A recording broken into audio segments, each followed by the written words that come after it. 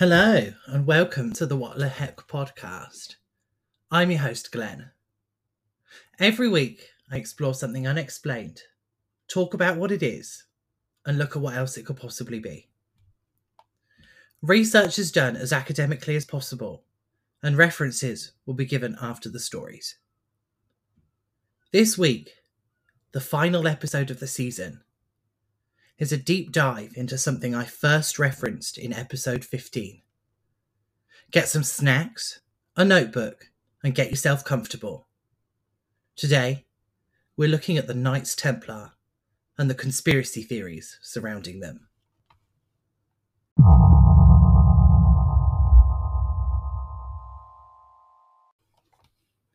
I can't start this episode without talking about how history was recorded before the time of the Templars. Right from the start of this part of history, it's very clear that most of what we know of everything prior to Christianity in Jerusalem comes from the Old Testament. There aren't any accounts from outsiders, and there doesn't seem to be any physical evidence either. This isn't helped by the present-day religious and political thoughts about archaeological digs at the Temple Mount. Some even argue that there isn't any historical basis in the stories of Jerusalem in the Old Testament. There's too much circumstantial evidence, political, economic, and cultural, to ignore the biblical account, though. There are details of the relationship between Solomon and King Hiram of Tyre, who was himself a historical figure. Israel has been mentioned by the ancient Egyptians as early as 1209 BCE, and within the century after King Solomon's reign, events and people in the Bible corroborate with Assyrian scriptures and then in contemporary Persian, Greek, and Roman texts. The problem with historical records of the time is that they were often written long after the events that they describe. The account in Kings 1, which describes the construction of the first temple, was written when the Jewish people were broken and oppressed. Part of the writing of it was to remind them of a time when they had been powerful and united in the presence of God, who had been with them inside the temple. It was more than a historical account. It was written as a beacon of hope to show the Jews that they could restore what they had lost. This issue extends to the Islamic viewpoint of events. There don't seem to be many primary sources for the early Islamic conquests, with accounts first surfacing more than 800 years after them, and even the first histories appear around 150 years after Muhammad's death, and some of these accounts contradict the later ones. It's difficult to create a definitive history of the earliest events of the Templar story, but I'll do my best to deliver the history based on what evidence we have. And we're not starting with the Templars. We have to go way back, around 4,000 years, to begin this story.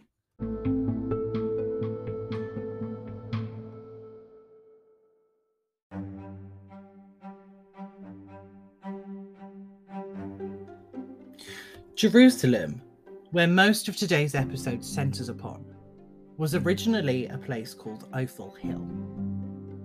Tombs have been discovered in the area, dating back to 3200 BCE. To the west lies Canaan, leading into the Mediterranean coast, and to the east lies the River Jordan, where Jericho stood in the river's valley. However, for a long time, not many people lived near Ophel Hill in Judah.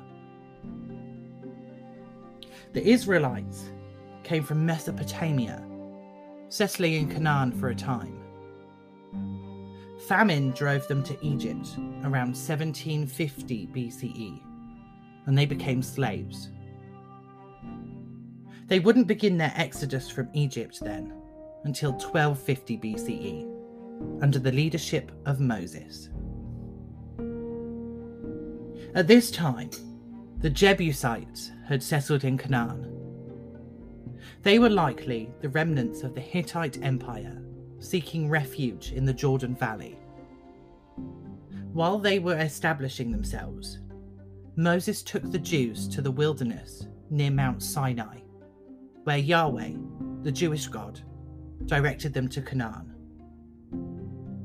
In a historical artifact, a stele from around 1209 BCE, it is said that Merneptah, son of Ramses, had fought with the allied tribes of Ephraim, Benjamin, Manasseh, and Gilead, which was collectively known as Israel at the time.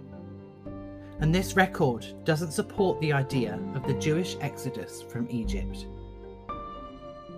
The history is disputed because of this stele, and it's completely unknown whether or not the biblical account is correct or not. It is, however, possible that some Jews escaped Egypt, making their way to Canaan, which would have made for quite the dramatic story. Around 1020 BCE, Saul organised the northern tribes called Israel, becoming their first king. After his death, around 20 years later, the tribal elders turned to David to lead them. David had served under Saul, but rebelled against him later. Since then, David had established himself as king over the tribes of Judah in the south. David agreed, uniting Judah and Israel into a single kingdom. This left the Jebusites surrounded by that kingdom. Within 7 years, David had conquered the area and established the city of Jerusalem. This was important because the city didn't belong to Judah or Israel, making it impossible for one of the 12 tribes of the Israelites to lay a claim to it. The city was built with a surrounding wall and a citadel inside of it. Unlike other conquests of the time, it was a mixed city. The Canaanites and the Jebusites weren't expelled from it, and the Israelites just inhabited the space alongside them. For a while, the most sacred of artifacts belonging to the Israelites was kept in a tent outside the city called the Tabernacle. After David had established himself inside Jerusalem, he decided to move it inside the city. However, the idea that he would house the artifact within the city was quickly refused by the prophet Nathan. He told David that God had not needed a temple while the Israelites were wandering in the wilderness, so he would not want one now. He said that God would build a house of David, a lineage that would bring the Messiah. However, God's refusal was short-lived though. David was refused because he was a warrior king with blood on his hands, thus unfit to build a temple. He was allowed to decide on the placement, draw up plans, and collect the materials though. North of Jerusalem, which sat on Ophel Hill, there was a higher summit named Zion. Here, a Jebusite named Araunah had an estate.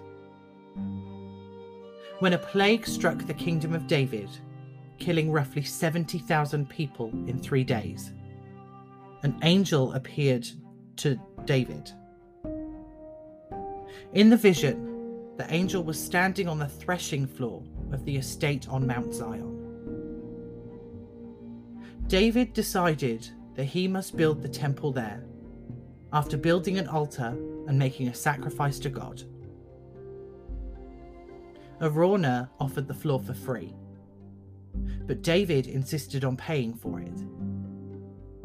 It's likely that David understood the sacredness of the floor, since the Jebusites used them for both prophetic divination and for the use of the fertility cult to their storm god Baal.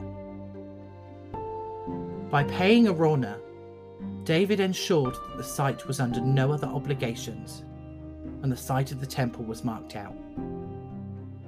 It was now time for someone else to build it.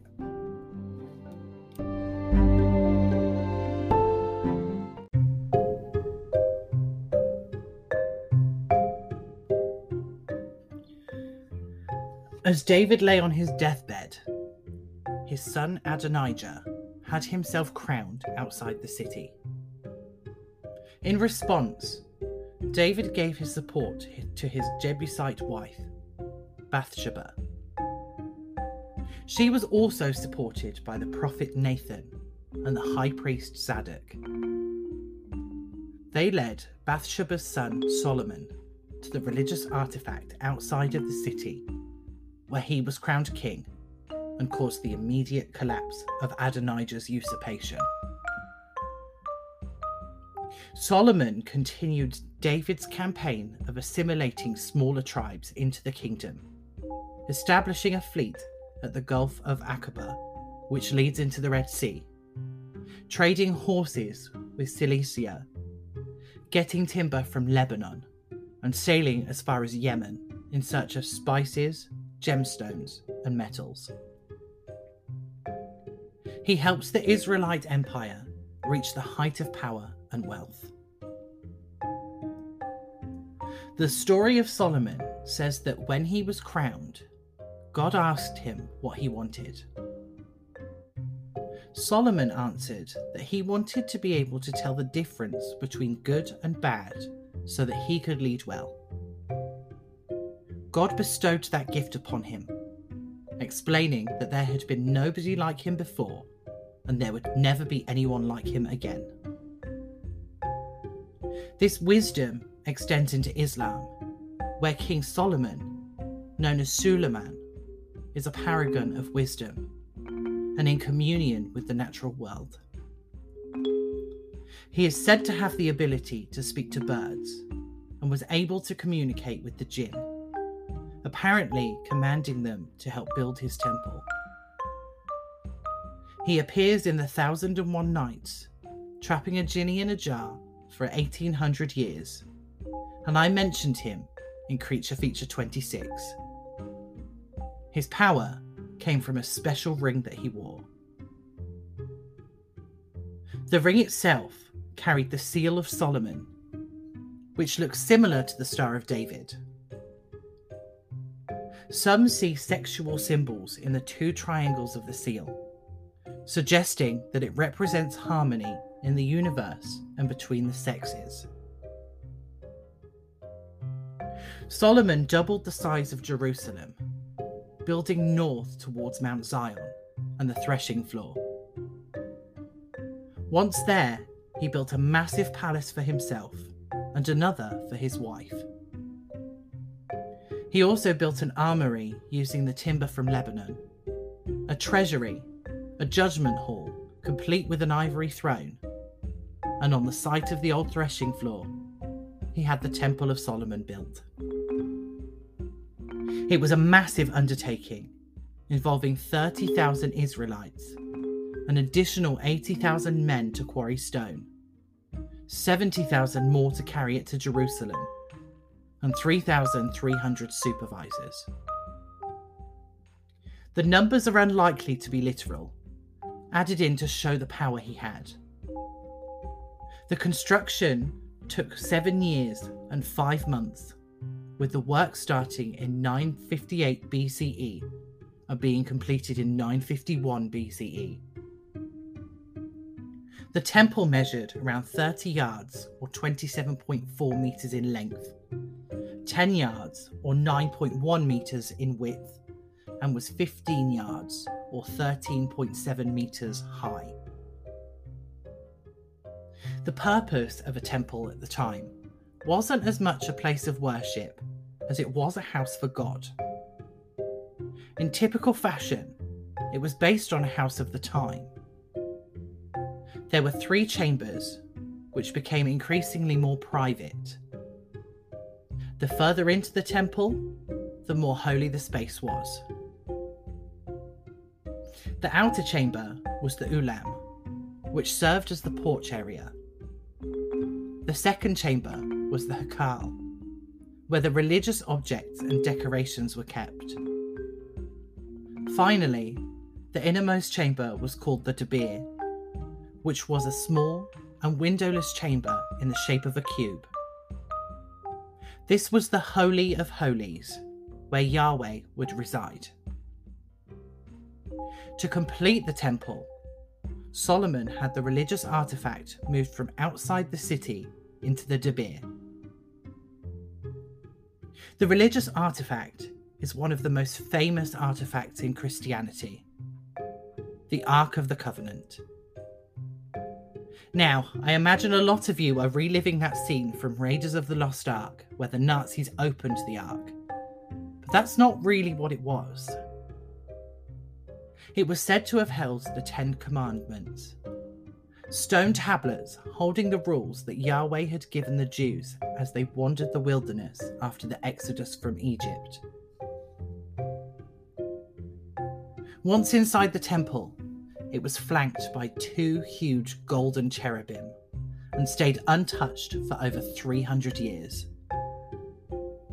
According to 1 Chronicles 13:10, that was because anyone who came into contact with the Ark without taking proper precautions would be met with immediate death. The death itself isn't explained, and so we got that scene in Raiders when the Ark was opened. In 586 BCE, the original temple was destroyed by the Assyrians, also known as the Babylonians. By that time, the Ark had disappeared from the temple. The second temple was built around 520 BCE and was later expanded by King Herod. This temple was completely empty, instead being the house of a spiritual entity and not a physical presence. The second temple was destroyed in 66 CE during the first Jewish revolt against the Romans. In 70 CE, the temple was completely destroyed by an accidental fire. During the second Jewish revolt, the rebellion occupied Jerusalem with the intention of rebuilding the temple. However, the Romans returned and defeated the rebellion, causing Jerusalem to become a pagan city for a time.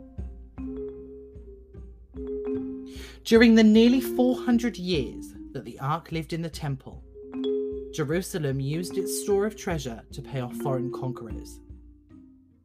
However, although it was covered in gold, the Ark was left completely untouched. In the Bible, the last appearance of the Ark was during the reign of Josiah, which was 640 to 609 BCE. It wasn't mentioned when the Babylonians sacked the temple in 586 BCE. According to 2 Maccabees 2:4-8, the prophet Jeremiah was told of the attack by God and took the Ark to Mount Nebo, put it in a dwelling cave with the tabernacle and incense altar, and closed the cave off without marking the spot. This was backed up by the oral traditions of the Mishnah, which were first put into writing around 200 BCE, and the 1952 discovery of the Copper Scroll, one of the Dead Sea Scrolls. Some believe that the Ark was taken to the Valley of the Kings, which was reflected in Raiders of the Lost Ark. Others believe that the Ark lies somewhere inside the Temple Mount. According to rabbinic legend, Solomon knew that the Babylonians would attack and had the Ark removed from the temple, only to bury it directly below where it sat in the temple. The legend was believed by the chief rabbi of the Ashkenazi community in Israel, and he objected to archaeological excavations in the 1960s out of fear that the Ark would be uncovered, which would lead to death without knowledge of the ritual to prevent it. With Solomon's temple destroyed and the Ark of the Covenant lost, it seemed that the city of Jerusalem was no longer the home of Judaism.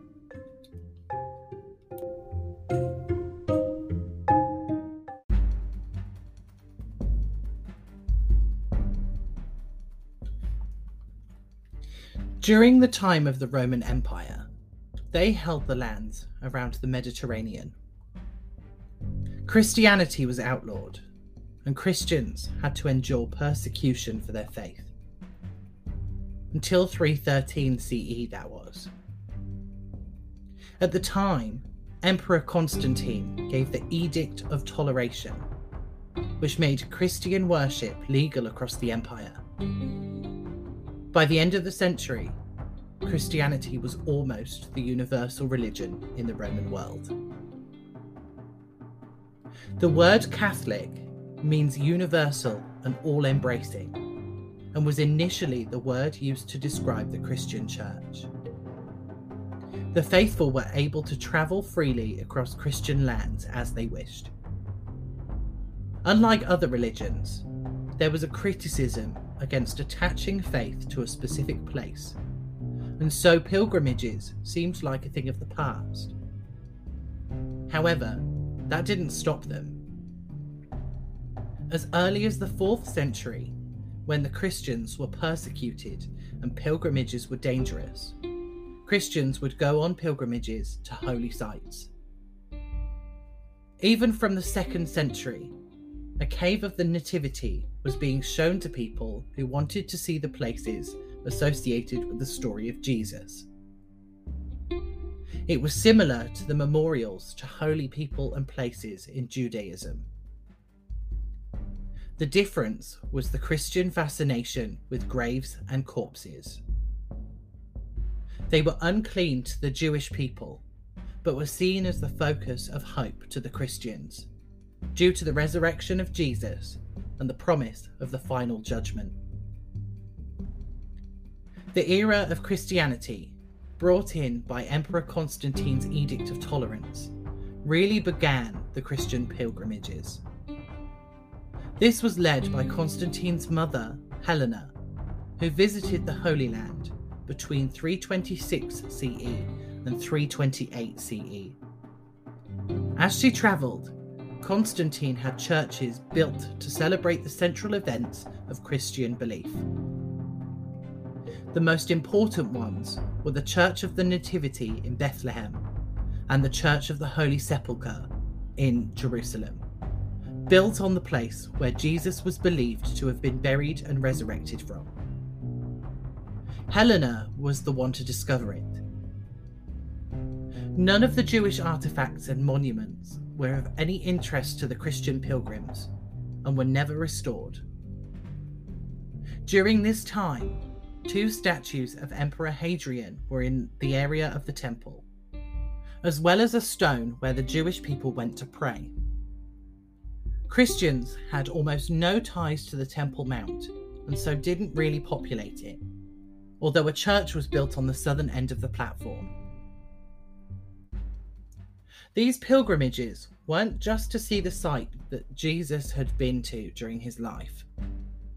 It was also a chance for Christians to find the relics of his life and parts of the bodies of saints. Jesus and the Virgin Mary had both ascended, thus leaving no physical evidence that they had even been there. Mostly. Anything that had fallen or been removed from their bodies didn't go with them, and soon strands of Mary's hair and her breast milk were identified and enshrined as holy relics. It was also apparent that Jesus had ascended without his foreskin because he was Jewish and would have been circumcised. This foreskin had somehow found its way into the possession of Mary Magdalene, who had given it to John the Baptist. The foreskin, known as the Holy Prepuce, is now in the possession of the Vatican, or one of the 17 different churches in Europe who claim to own it. The Holy Prepuce wasn't the only relic related specifically to Jesus that had appeared. Helena, Constantine's mother, found the true cross in the Holy Sepulchre, when she discovered the tomb. The Holy Lance, or Spear of Truth, was also found, as well as the Shroud of Turin and one of the possible relics thought to be the Holy Grail, the chalice that Jesus drank out of at the Last Supper. The size of the Roman Empire caused Constantine to establish an imperial capital on the Bosphorus, a strategic meeting point between Europe and Asia.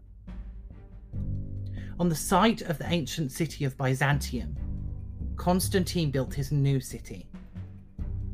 He expanded the walls and dedicated the city to Jesus Christ in 330 CE. The city of Byzantium quickly became known as Constantinople, which is now known as Istanbul, Turkey. In 395 CE, the Roman Empire was split into an east and a west. In the west, the empire was ruled from Rome, and in the east, Constantinople. In the east, Greek culture flourished, mingling with Christianity, leading to modern historians calling the Eastern Empire the Byzantine Empire. The empire stood long after Rome fell in 476 CE, all the way until the 15th century, when Constantinople fell to the Ottoman Turks. However, Constantine is the reason for Christian orthodoxy. With Christianity being tolerated, it was open to doctrinal splits. The idea of the Holy Trinity was threatened by Arianism, which made a distinction between Jesus and God when Catholicism didn't have that belief.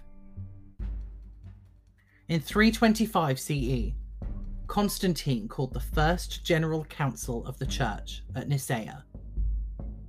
220 bishops attended from Egypt, Syria, Italy, and Spain. The matter was debated, and the bishops voted. The vote was decided in favour of Catholicism, and the Nicene Creed became the official stance of the Church, and remains so in the Roman and Orthodox churches today.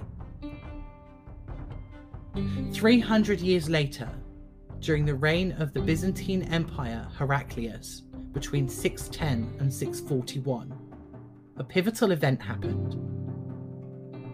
A man named Muhammad took refuge in Medina after being driven from Mecca. His flight from Mecca in 622 marked the beginning of the Muslim calendar. However, Heraclius was busy with the Persians, who were advancing and spreading their religion, Zoroastrianism, throughout the region.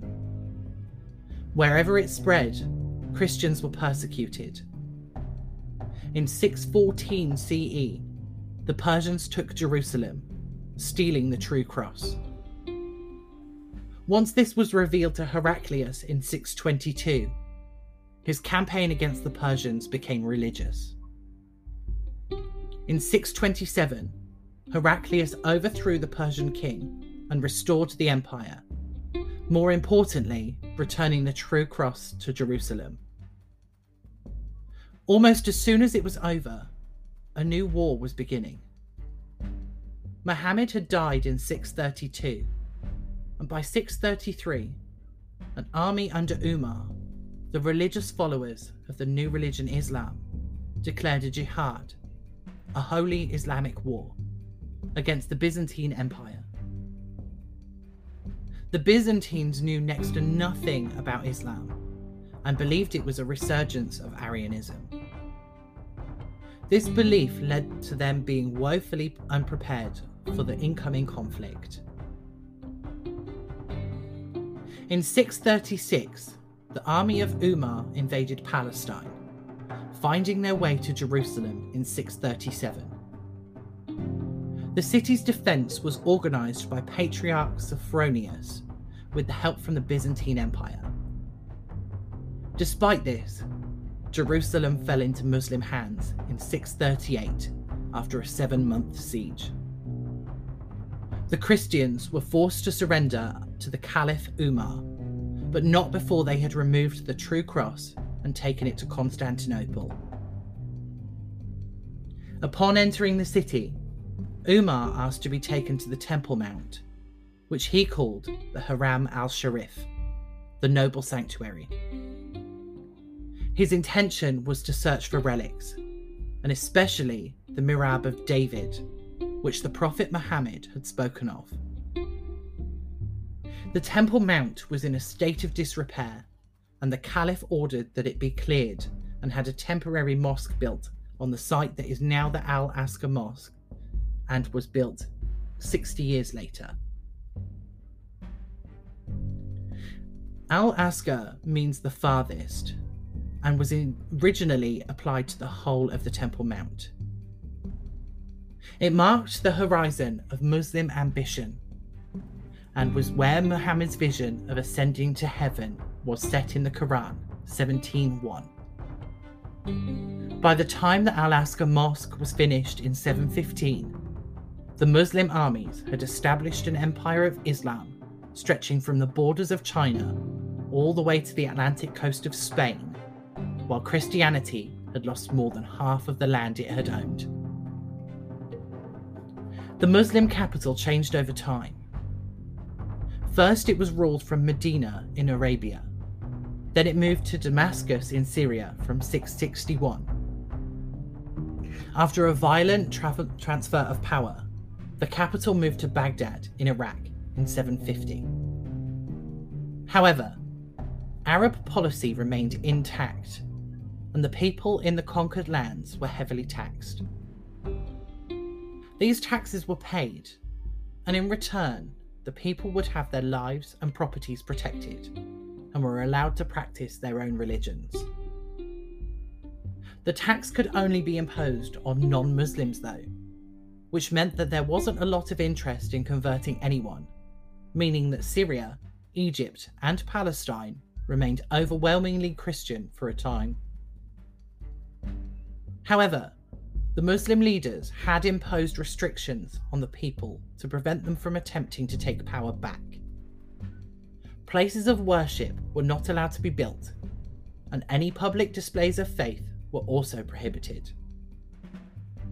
They were left outside of the community. Jews and Christians were not allowed to be part of anything to do with Muslim life. This allowed heretics to flourish, at least by the Byzantine standards that had been agreed upon. The Byzantines in the West could only view Islam as a form of Arianism, mistaking it for a form of Christianity because they couldn't conceive of anything else. The heretical deviations of Christianity under Islam gave way to a new time of religious writings. It spread to Europe and created works under the theme of the Book of Revelations, especially the divine warrior who would save the world. These writings and depictions would later give way to the belief of the Antichrist, especially in the poor and the oppressed Christians. The rise of Islam had reached Western Europe and was beginning to encroach on more space. European Christians were beginning to stir, but what they would do was, so far, an unknown.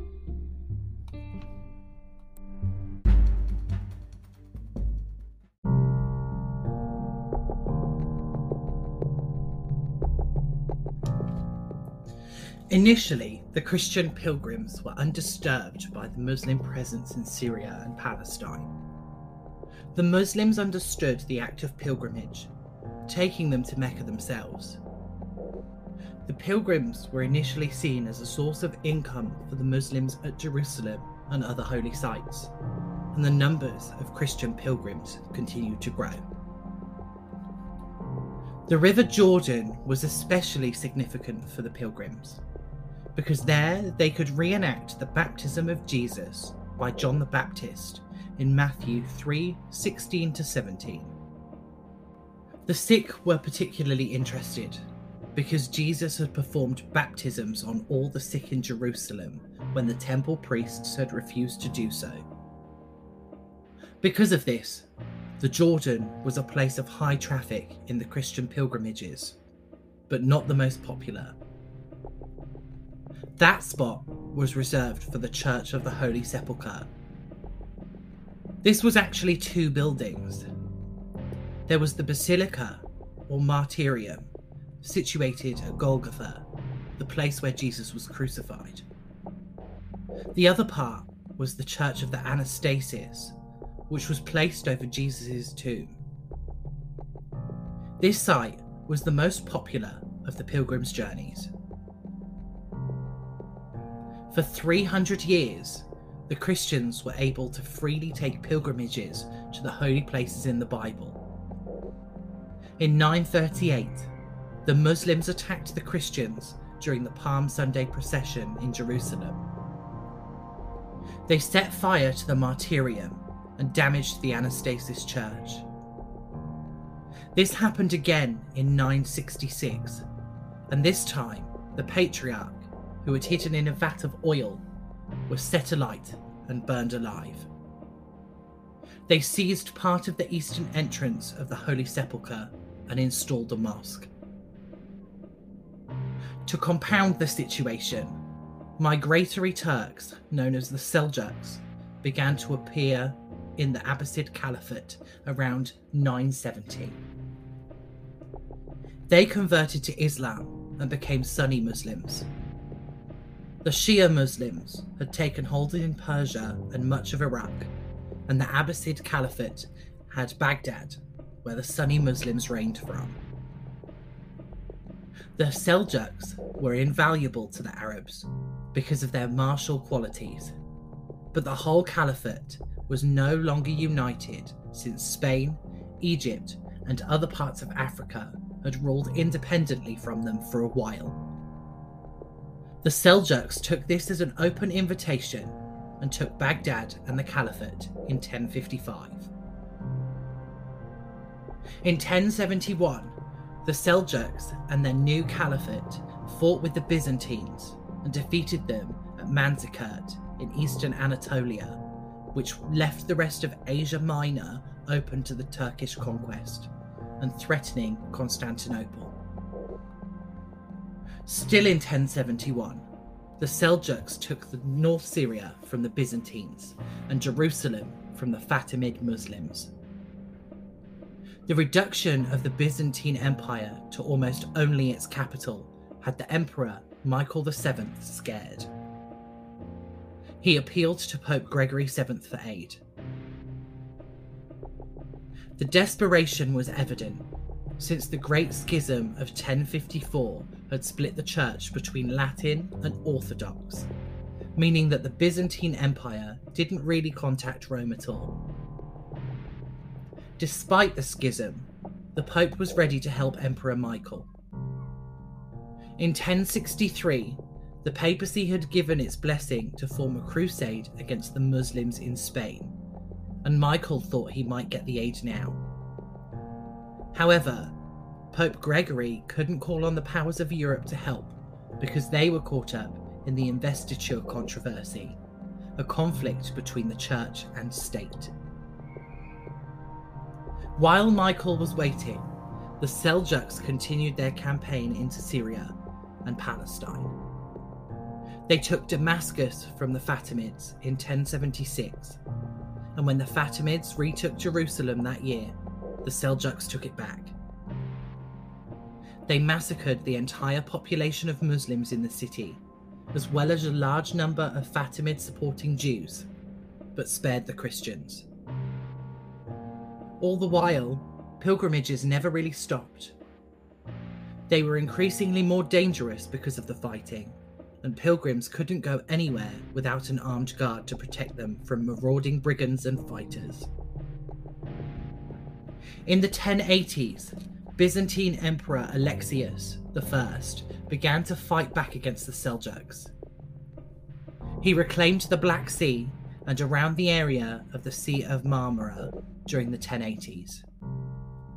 In order to push harder against the Seljuks, he sent an appeal to Pope Urban II in 1095. The response was completely unexpected. The Council of Clermont was called in France by Pope Urban in the late autumn of 1095. It was more concerned with the truce of God, a way that the church had been trying to avoid feudal warfare. There was an air of insecurity and desperation across society, with floods and plague in 1094 and droughts and famine in 1095. A meteor shower had appeared in spring 1095, which was a sign of a great movement of people, but also seemed like an apocalyptic sign.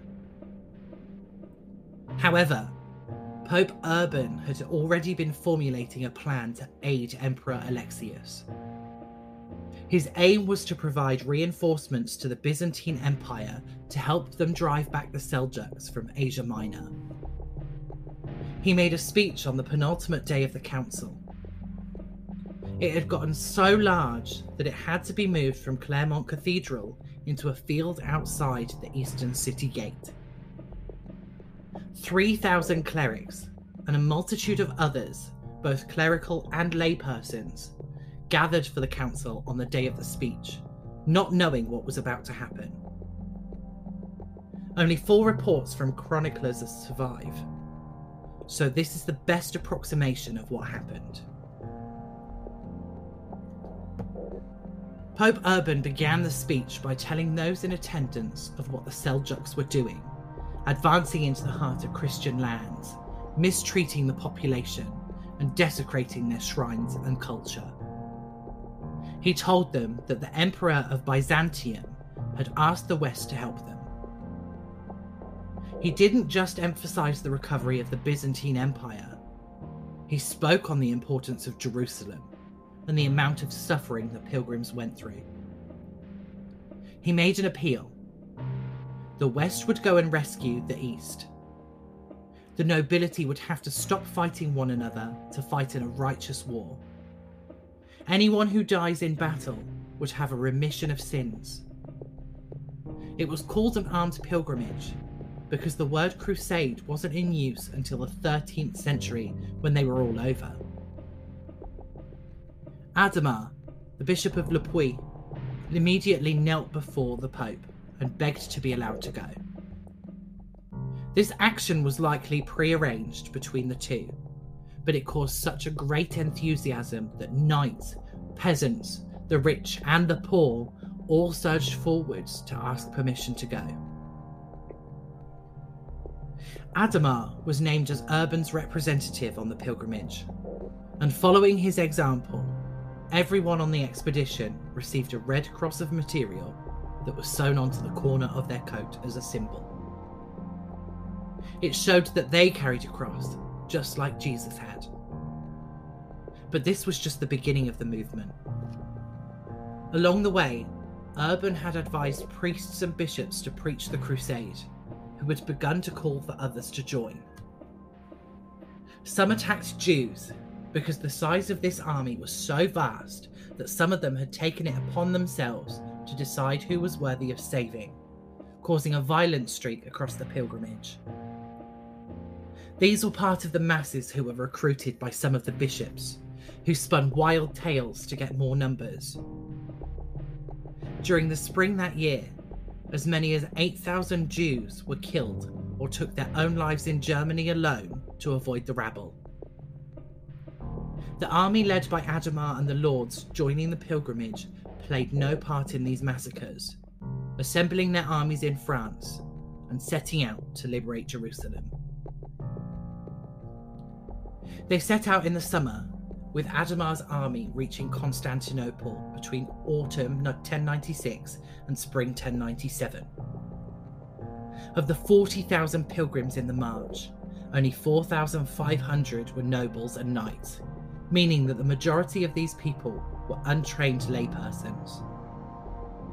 The army was ferried across the Bosphorus and laid siege to Nicaea, the Seljuk capital, later in the spring. When Nicaea fell in the summer of 1097, Emperor Alexius made sure he received the surrender and not the pilgrims. It was nothing new for the Byzantines, but the Westerners hadn't done this before. The Byzantines took control, making sure that they took back Asia Minor strategically rather than pushing straight for Jerusalem. In 1097, the army stood before the city of Antioch. They took the city the next year, and the pilgrims parted ways with the Byzantines. Instead of turning Antioch over to Alexius, one of the nobles turned it into a principality. During the trek to Antioch, the peasants who joined the pilgrimage had become barbaric. Called the Tafur, they looted every city that was recaptured, sexually assaulting the Muslim women and committing massacres in order to exterminate the Muslim population. By 1099, the pilgrimage had found its way to Jerusalem. It had been reconquered by the Fatimids, and the Christians were sent away from the city. The Fatimid governor closed the gates and attempted to wait out the pilgrims, who had left themselves stranded. In their haste to capture Jerusalem, they hadn't taken the port of Jaffa nearby. In the summer, the pilgrims launched an attack and overran their outer defences, but couldn't scale the walls in multiple places. Jaffa had been left unprotected, and 6 ships sailed in to support the pilgrims. One night, the attack resumed, lasting through the next day and night. Around noon on the second day, Godfrey of Bouillon got onto the northern battlements, and soon the pilgrims were inside the city, taking it back. They forced their way to the Temple Mount, where the Muslims were retreating, and forced them to surrender. The next day, the Tafur killed all of them, angering a man named Tancred. To add to their atrocities, the Tafur locked the Jews in the synagogue that they'd taken refuge in and set it on fire, killing them all for being allies of the Muslim.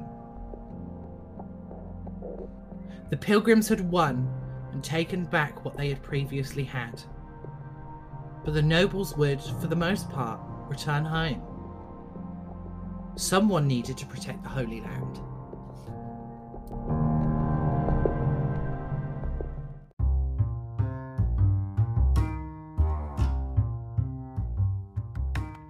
After the retaking of Jerusalem in 1099, the pilgrim barons met to decide upon who should lead the city. The Tafur disagreed with this because they were awaiting the second coming and believed that Jesus would come to lead them instead of a governing party. The original choice would have been the Bishop Adhemar, but he had died of illness at Antioch the year before. Instead, the crown was offered to Raymond of Toulouse. Raymond had age, wealth, and experience on his side, but his closeness to Adhemar and Emperor Alexius put him above the competition. However, Raymond knew he wasn't popular, and his soldiers wanted to go home, so he refused the position. There were other candidates though. Bohemond wasn't available, since he had crowned himself Prince of Antioch after leading the attack on the city. Tancred was seen as just a puppet of his uncle, so he was overlooked. Robert of Normandy had made it clear that he wanted to go home to Europe, and so he was out. 5 days after the meeting, the crown was offered to Godfrey of Bouillon. Godfrey told the barons that he wouldn't wear a crown where Jesus had worn the crown of thorns, nor would he assume the title of king in the holy city of Christ. However, he would accept the same kingly powers under the title of Advocatus Sancti Sepulchri, or Defender of the Holy Sepulchre. Some people wanted Jerusalem to be a theocracy, ruled by a patriarch appointed by the Pope. However, within a year, Godfrey had died. The crown passed to his brother, Baldwin I, who wasn't worried about that and ruled over the Kingdom of Jerusalem. He renovated the Al-Aqsa Mosque, which was assumed to be in the same place as Solomon's Temple. The Dome of the Rock, which does stand in the place of the original temple, became a Christian church named the Templum Domini, or the Temple of the Lord. A cross was placed atop it, and it housed the Patriarch of Jerusalem. Later, the area the pilgrims captured was called Outremer, which is French for overseas. It stretched as far as Egypt and the Red Sea. The Kingdom of Jerusalem, residing in Outremer, corresponded with the Kingdom of David and Solomon. This kingdom covered the current state of Israel, the east bank of the Jordan River, western Jordan, southern Lebanon, and southwestern Syria. The states of Antioch, Edessa, and Tripoli were dependent on the kingdom as well. The soldiers and rulers of Outremer were European and largely French. The commercial class of these people were Italian. The Westerners were just known as the Franks, and during the first decades of Outremer, they mingled with the indigenous people, adopting their dress and customs, and being tolerant of the marriage between Muslims and Christians. The relationship with Byzantium, however, was not so great. The pilgrims had taken back most of Asia Minor for them, but Antioch had been taken by Bohemond, who, as a Norman, had eyes on Constantinople. He wasn't the only one unprepared to share the land with Byzantium. This was compounded by a developing rift between Byzantium and the West. It was religious, political, and economic, and upset Alexius enough that he didn't agree to help in the fight against the Muslims in Spain. Even the pilgrims coming to visit after retaking Jerusalem had a difficult time. They were still exposed to attack from brigands, Turkish forces in the north, and Egyptian forces in the south. Even the Saracens, pagan warriors led by a man named Saladin, were attacking people on the fords of the river near Baisan. During Easter 1019, a party of 700 pilgrims set out from Jerusalem to the River Jordan. On the way, they were attacked by a group of Egyptians from Ascalon. In the attack, 300 pilgrims were killed, and another 60 were captured and sold as slaves. This attack, and many others, caused a need for some kind of protection. A group of 9 knights, including one from Champagne, called Hugh de Payens, had proposed to the Patriarch of Jerusalem and King Baldwin II, who had taken over from his cousin in 1118, that they form a lay community or become monastic in order to save their souls. Baldwin, knowing about the current dangers posed to those on pilgrimage, persuaded the knights to save their souls by protecting pilgrims on the road.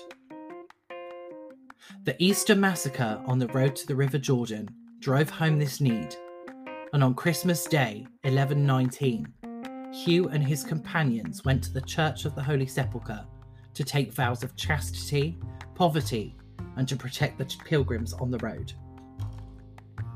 The vows were taken in front of the Patriarch, and they called themselves the Poor Fellow Soldiers of Christ.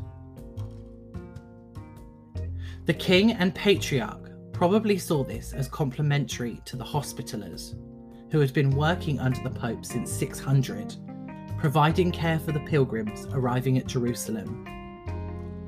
In 800, Charlemagne had enlarged the hospital that had been built to include a hostel and a library, but it was destroyed by the Fatimid Caliph Hakim in 1005.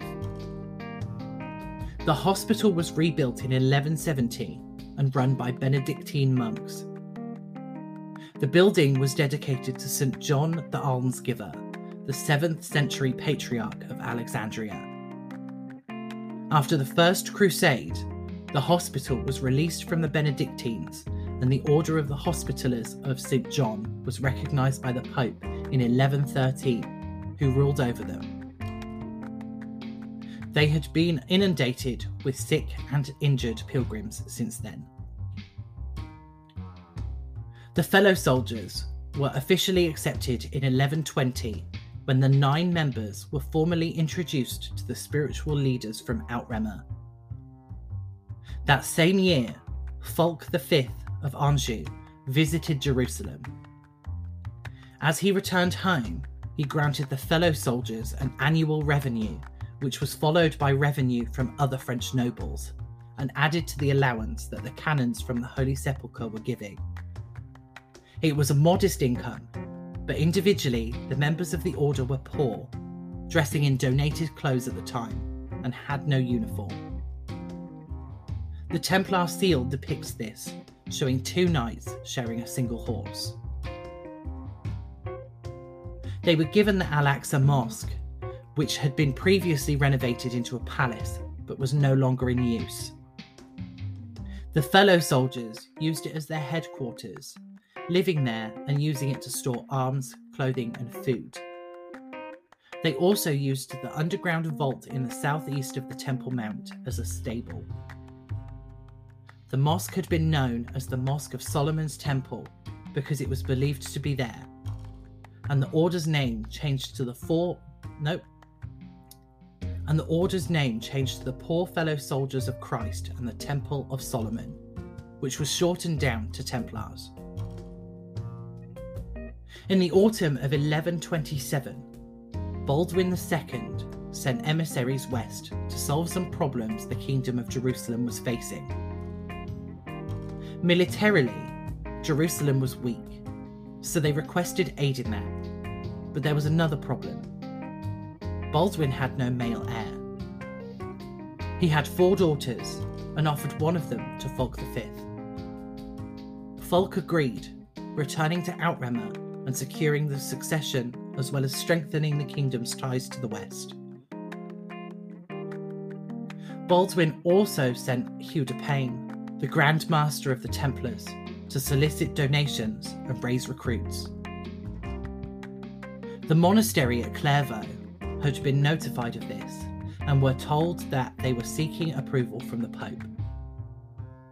The abbot for the monastery had already informed the Pope of this, requesting fighting knights, not monks. Bernard of Clairvaux and Hugh de Payne were linked by their friendship with the Count of Champagne, who had joined the Templars in 1125.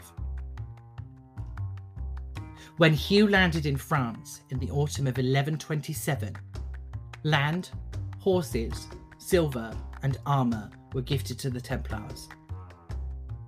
The following summer, he was in England, where King Henry I donated gold and silver to the order, and he received even more across the border in Scotland.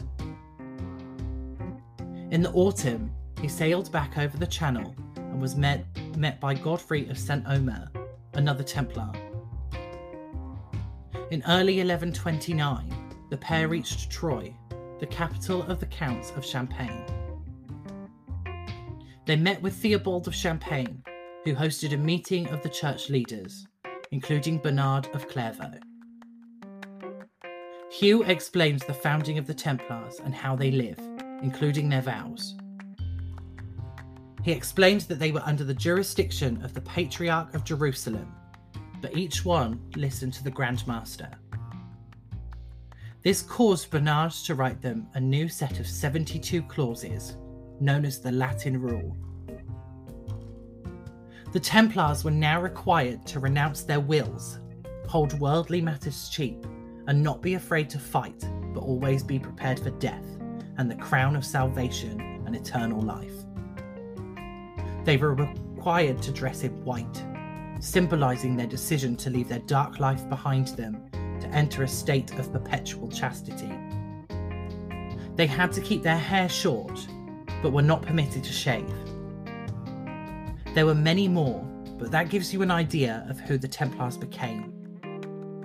They were regulated like monks, but combined knighthood with religion, and were entitled to legal protection, land, buildings, serfs, and tithes. This endorsement was confirmed by Pope Honorius II, This was largely through the efforts of Bernard, who now urged Hugh to write a defence of the Templars for distribution. This distribution, in praise of the new knighthood, projected the fighting as malicide, the killing of evil. The Templars were the protectors of the Holy Land, acting as pilgrim guides. Their proximity to the lands of Jesus meant they knew the spiritual meanings of these places and were fortified in their mission of defending the Holy Land. Hugh de Payne died in 1136 and was succeeded by Robert of Craon. He consolidated the gains made at Troy and secured a lot of papal bulls, which were official decrees. In 1139, Pope Innocent II issued a bull that established the Templars as an independent and permanent order within the Catholic Church that answered to nobody but the Pope. They were also given their own priesthood that was answerable only to the Grand Master, separating them completely from the bishops of Outremer. They were exempt from tithes and were free to collect their own, as well as keeping spoils from battle. These privileges were extended in 1144, when Pope Celestine II issued 2 more bulls and a third in 1145 by Pope Eugenius III. These put the Templars beyond reproach and secured their future wealth and success. It was here that they gained their first uniform, a white tunic symbolising their readiness to suffer in defence of the Holy Land. It's strange though, there are hardly any records of them during their first 3 decades in Outremer after being founded in 1119. That's not the same for their involvement in the Iberian Peninsula. King Alfonso I of Aragon had reconquered large amounts of territories from the Muslims in Spain. When he died in 1134, he had no heir and willed his kingdom to the Templars, the Hospitallers, and the Church of the Holy Sepulchre in equal percentages. The will was contested, but a settlement was reached in 1143, which gave Templars 6 major castles in Aragon, a tenth of the royal revenue, and a fifth of all lands conquered from the Muslims in the future. This turned the Templars into a major force in the Reconquista against the forces of Islam. The Templars got there first, and then the Hospitallers followed in 1150. Both defended Catalonia and Aragon, but the Templars really shone in the Reconquista, being given lands by the kings of Castile and Leon, and helping to create an emerging country, Portugal. The Templars helped defeat the Muslims and create borders for the country at no cost. Instead, they were given control of the border castles. In 1148, back in Outremer, other things were happening. The Seljuk Turks were back and trying to reclaim their land.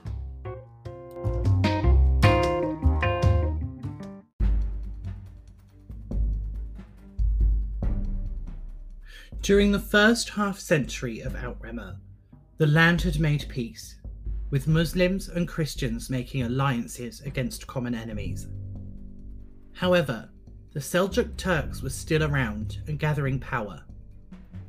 The most important Seljuk was named Zengi, who was trying to take control of the area.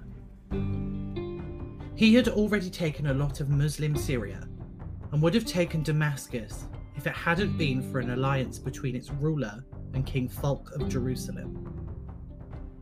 He did, however, manage to take Edessa in 1144, and that is looked at as the start of the jihad that would drive the Franks from the east. The loss of Edessa began the Second Crusade, with 2 European kings leading it. In 1145, Pope Eugenius wrote to King Louis VII of France, asking him to undertake a new crusade. At Christmas, Louis summoned his barons, told them he was taking the cross, and asked them to do the same.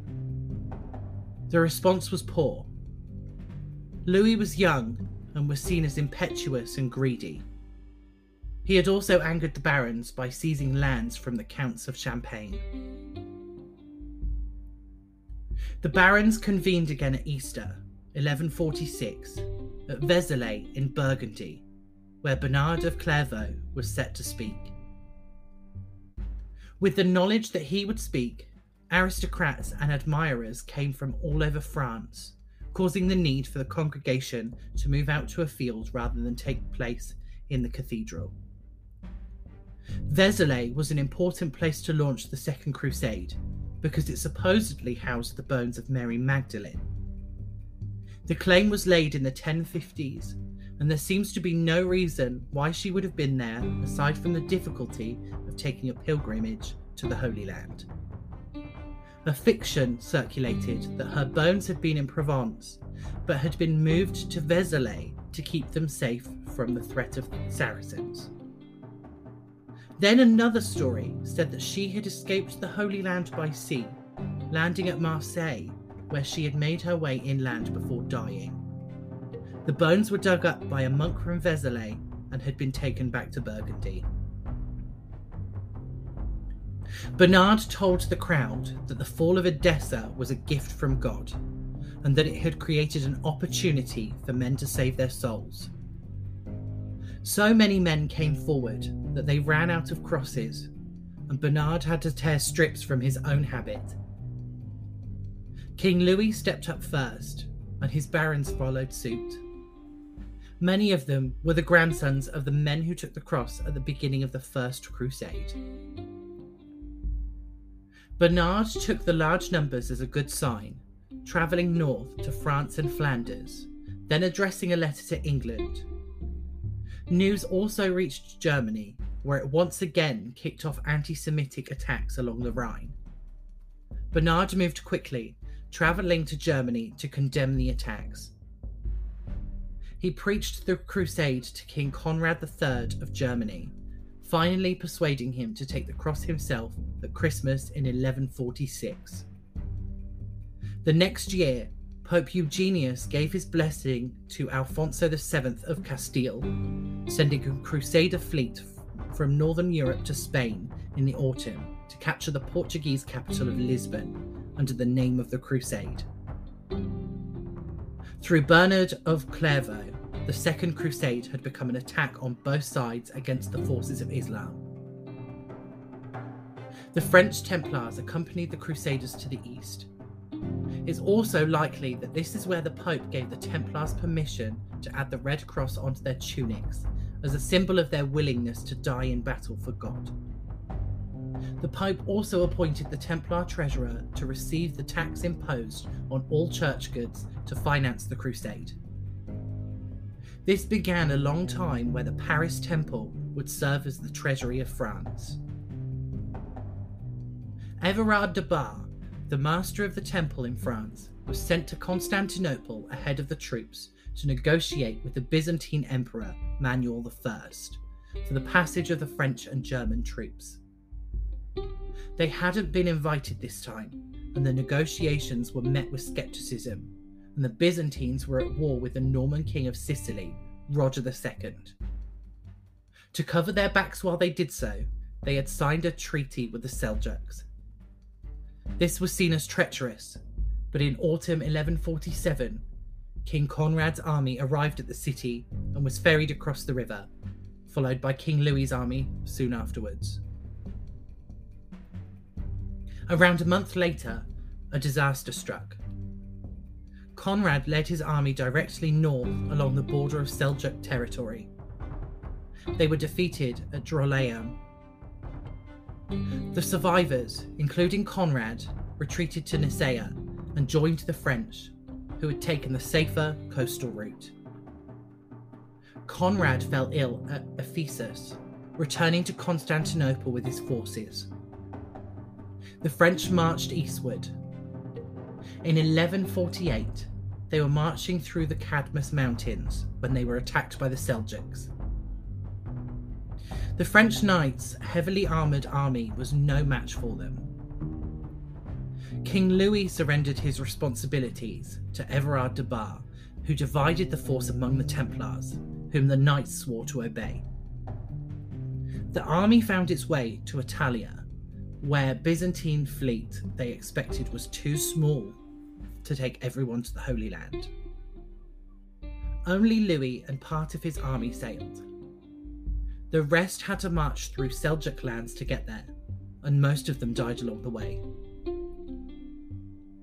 When Louis landed in Antioch in the spring, he realised he needed more funding. He abandoned Edessa, instead travelling to Tripoli and then Jerusalem to fulfil his pilgrim's vow. He dispatched Everard to make more money, which he did. Despite heavy losses in their march, the forces that had marched through the Seljuk territory arrived in the Holy Land and were far from negligible. The survivors from Conrad's army sailed from Constantinople with Conrad as well.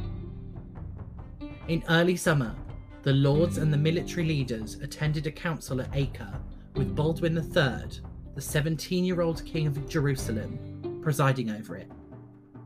The Hospitallers and the Templars also attended. Zengi had died, but his son, Nur al-Din, was in control of Aleppo in North Syria. This was along the route to Edessa, and Raymond of Antioch wanted to move in that direction. Some spoke about Egypt, but the road there was blocked by Ascalon, a fortified city in the hands of the Fatimids. The third possibility was Damascus, the only Muslim power in the region willing to ally with the Franks. This might have deterred those in Outremer, but it didn't matter to the men from the west. After a long discussion, they decided to concentrate on Damascus. They marched out from Galilee in the late summer.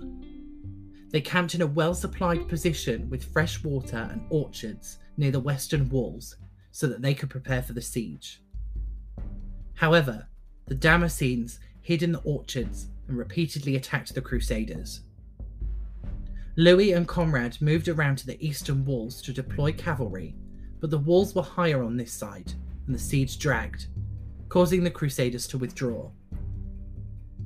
Without succeeding or even fighting in a single battle, the Second Crusade came to an end. 6 years later, Damascus fell to Nur al-Din, surrounding Outremer with a united Muslim force. Withdrawing from Damascus had caused a bitterness between Outremer and the West. Louis and Conrad never recovered Edessa, nor did they manage to offset the loss by taking Damascus or anywhere else, putting Outremer in danger. However, the Westerners didn't understand. Conrad and Louis were powerful kings, and Bernard of Clairvaux had preached the crusade. Some of the German people blamed the Franks, saying that they were in a league with Damascus. Others blamed the Templars for engineering a retreat, speaking of Templar greed and creating a huge bribe from Damascus. The French didn't share the sentiment, having been supported by the Templars during the Crusade. The Second Crusade was a disaster, but the Templars still had power and continued the growth of this, but they had other threats to contend with.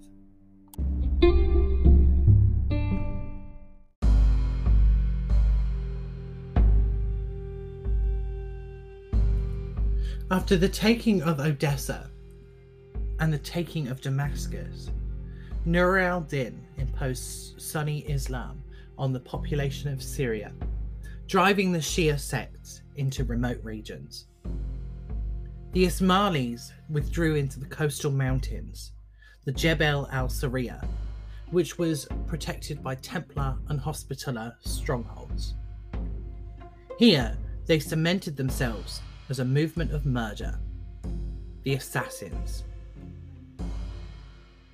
They built strongholds such as Al-Alaqya, Cadmus, Kalat, Al-Kaf, and Masyaf, where the Assassins' leader took up headquarters.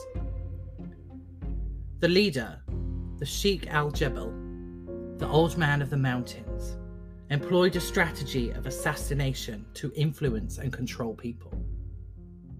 They mostly chose the Sunni Muslims to do this, but they were also known to assassinate Christians who may threaten their independence. Marco Polo encountered a branch of them at Alamut in Persia and described their divine knowledge. He explained that they used drugs, including hashish, which is the root of assassin, to convince novices to become self-destructive for dying or self-sacrifices. They would enter a garden of delights where fountains would flow with milk, honey, and wine, and where the maidens of paradise would be available to them all the time. When they returned to their natural state, they would believe that they had actually visited paradise and were told that if they obeyed the assassin's imam, they could return forever. According to the chronicles, the assassin's leader would demonstrate this obedience by getting the adepts to leap from precipices to their deaths. This willingness to die for the cause was a great weapon, sowing fear of the sect and weakening the resolve of their enemies by killing key figures. The assassins infiltrated the ranks of their enemies, winning their trust, then would kill their target with a knife. These were suicide attacks because they would always perish whilst carrying out their orders. The assassins took many lives, both Christian and Muslim, but the most famous attack was an attempt to kill Saladin in 1176. Saladin was the champion of the Sunni orthodoxy and the leader of the Muslim resurgence at the time. Having already overthrown the Fatimids in Egypt, he had turned his attention to the Crusaders and the assassins. He entered the Jebel al-Sariya to lay siege to Masyaf, but his soldiers reported strange goings-on, and he himself was plagued with nightmares. One night, he woke up to some hot cakes and a poisoned dagger with a threatening verse. Believing that the old man of the mountain had entered his tent, Saladin balked. He sent a letter to the old man, asking for forgiveness, and promised to leave before returning to Cairo. It just proves that the assassins were effective in their fear tactics, able to manipulate a situation to their will. The Templars happened to be an effective organisation against the assassins. They weren't intimidated by the death of one of their men, and the assassins themselves admitted to never killing a Grand Master because they knew one equally as good would be put in his place. Because of their hatred of the Sunni, the assassins often ended up in alliances with the Christians, and were tolerated in Christian spaces and even by the Templars. The Templars actually threatened to go after the assassins after the murder of Raymond II of Tripoli in 1152. Nobody knows why they went after him, and the only possible explanation is that Raymond's wife had hired them. The assassins decided to pay an annual tribute as protection money to the Templars, because they shared a common enemy, and it was in their best interest to keep the peace. On one occasion, the Templars' distrust of the assassins led to them opposing King Almaric of Jerusalem, who had gone to speak to the old man of the mountain. In 1164, the old man renounced Islam, declaring that the resurrection had arrived. This revelation caused an upheaval in the Jebel al-Sariya. In 1173, 9 years later, Almaric tried to negotiate an alliance with the old man, with one of the conditions being that the assassins convert to Christianity. As the old man's envoy was returning to Masyaf from Jerusalem, they were ambushed and all of them were killed by Templar knights. Almaric had a difficult time convincing the next old man that the attacks weren't his fault and accused the Templars of treason and attempting to ruin the kingdom by destroying the chance of an advantageous alliance. It was implied that the murder had a financial motive, or that the Templars felt justified because the assassins were infidels. By 1174, the chances of an alliance were over. Raymond III, Count of Tripoli, took over from Almeric, and his father had been murdered by the assassins. The Holy Land had to make do with the Templars and their growing power.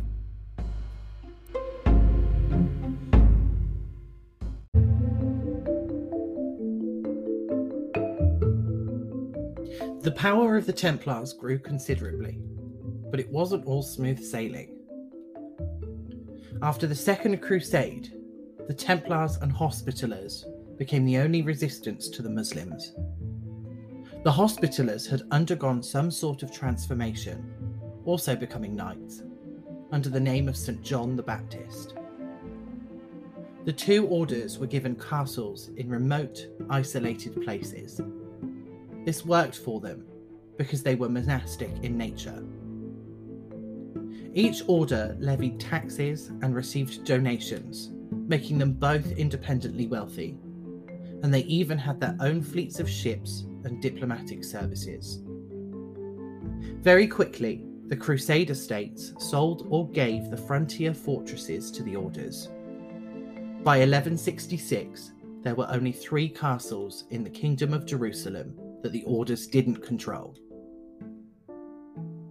During the 12th and 13th centuries, Languedoc in southern France was a place where both Christian orthodoxy and heresy flourished. The Arians were the leftovers of a 900-year-old heresy from Alexandria that undermined the divinity of Jesus. The Waldensians were a new movement that called for the distribution of wealth to the poor and rejected the authority of the clergy because anyone could preach the Bible. The big problem was the group known as the Manichaeans, or the Cathars. I briefly mentioned them back in episode 13. The Cathars can be traced back to the Gnostics, a sect of Christianity from the 2nd and 3rd centuries. They first appeared in France after the First Crusade. They couldn't accept the monotheistic nature of Christianity, believing that if there was only one God who was creator and that he was good, that there shouldn't be any suffering, illness, or death in the world. Their beliefs suggested that there were 2 creators of the world. They were dualists, believing in a good and evil principle. One of the creators was said to have made the invisible and spiritual universe, and the other created the material world. They believed that all matter was created by the devil, but they couldn't renounce the world, so they lived normally, renouncing all of the material world on their deathbeds. The Languedoc was a major source of Templar income and recruits. Some of the recruits were Cathars. The problem was the idea of duality. It was an unorthodox variety of Christianity and threatened to upend all of Christianity. This issue was so great that by 1200, Pope Innocent III was alarmed. He launched a crusade against them in 1209, and an inquisition was introduced.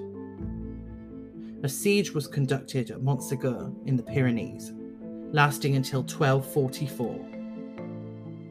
Around 200 of the Cathars refused to admit that they were wrong and were bound together on the stockades below the castle and burned to death.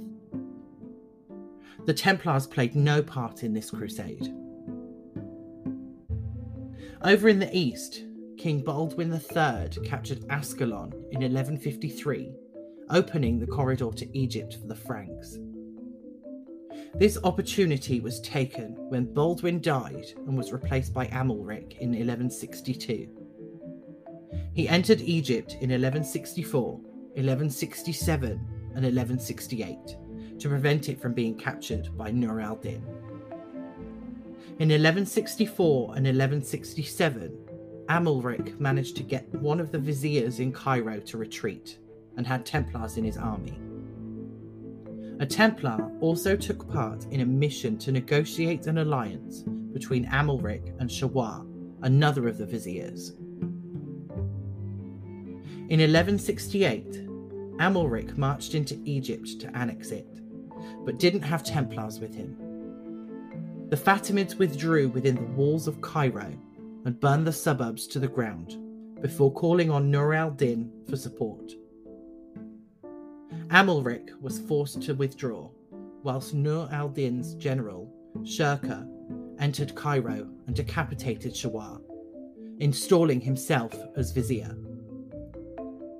He died in 1169 and was succeeded by his nephew, Salah al-Din, better known as Saladin. Nur al-Din's capture of Egypt was a massive problem for the Franks. Nobody knows why the Templars refused to help Amalric's invasion in 1168.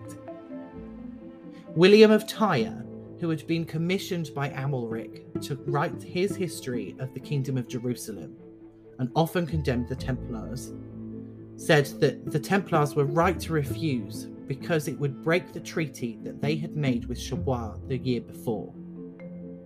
The Templars were also connected financially to Egypt through their contracts with the Muslims and the Italian merchants who traded with Egypt.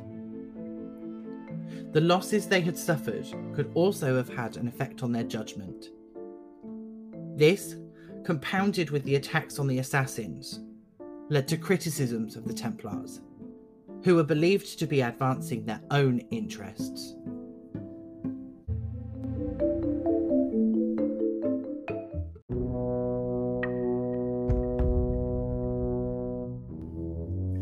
Saladin, who was now in power in Egypt, watched the Christians deal with the consequences of their failure and declared himself Sultan.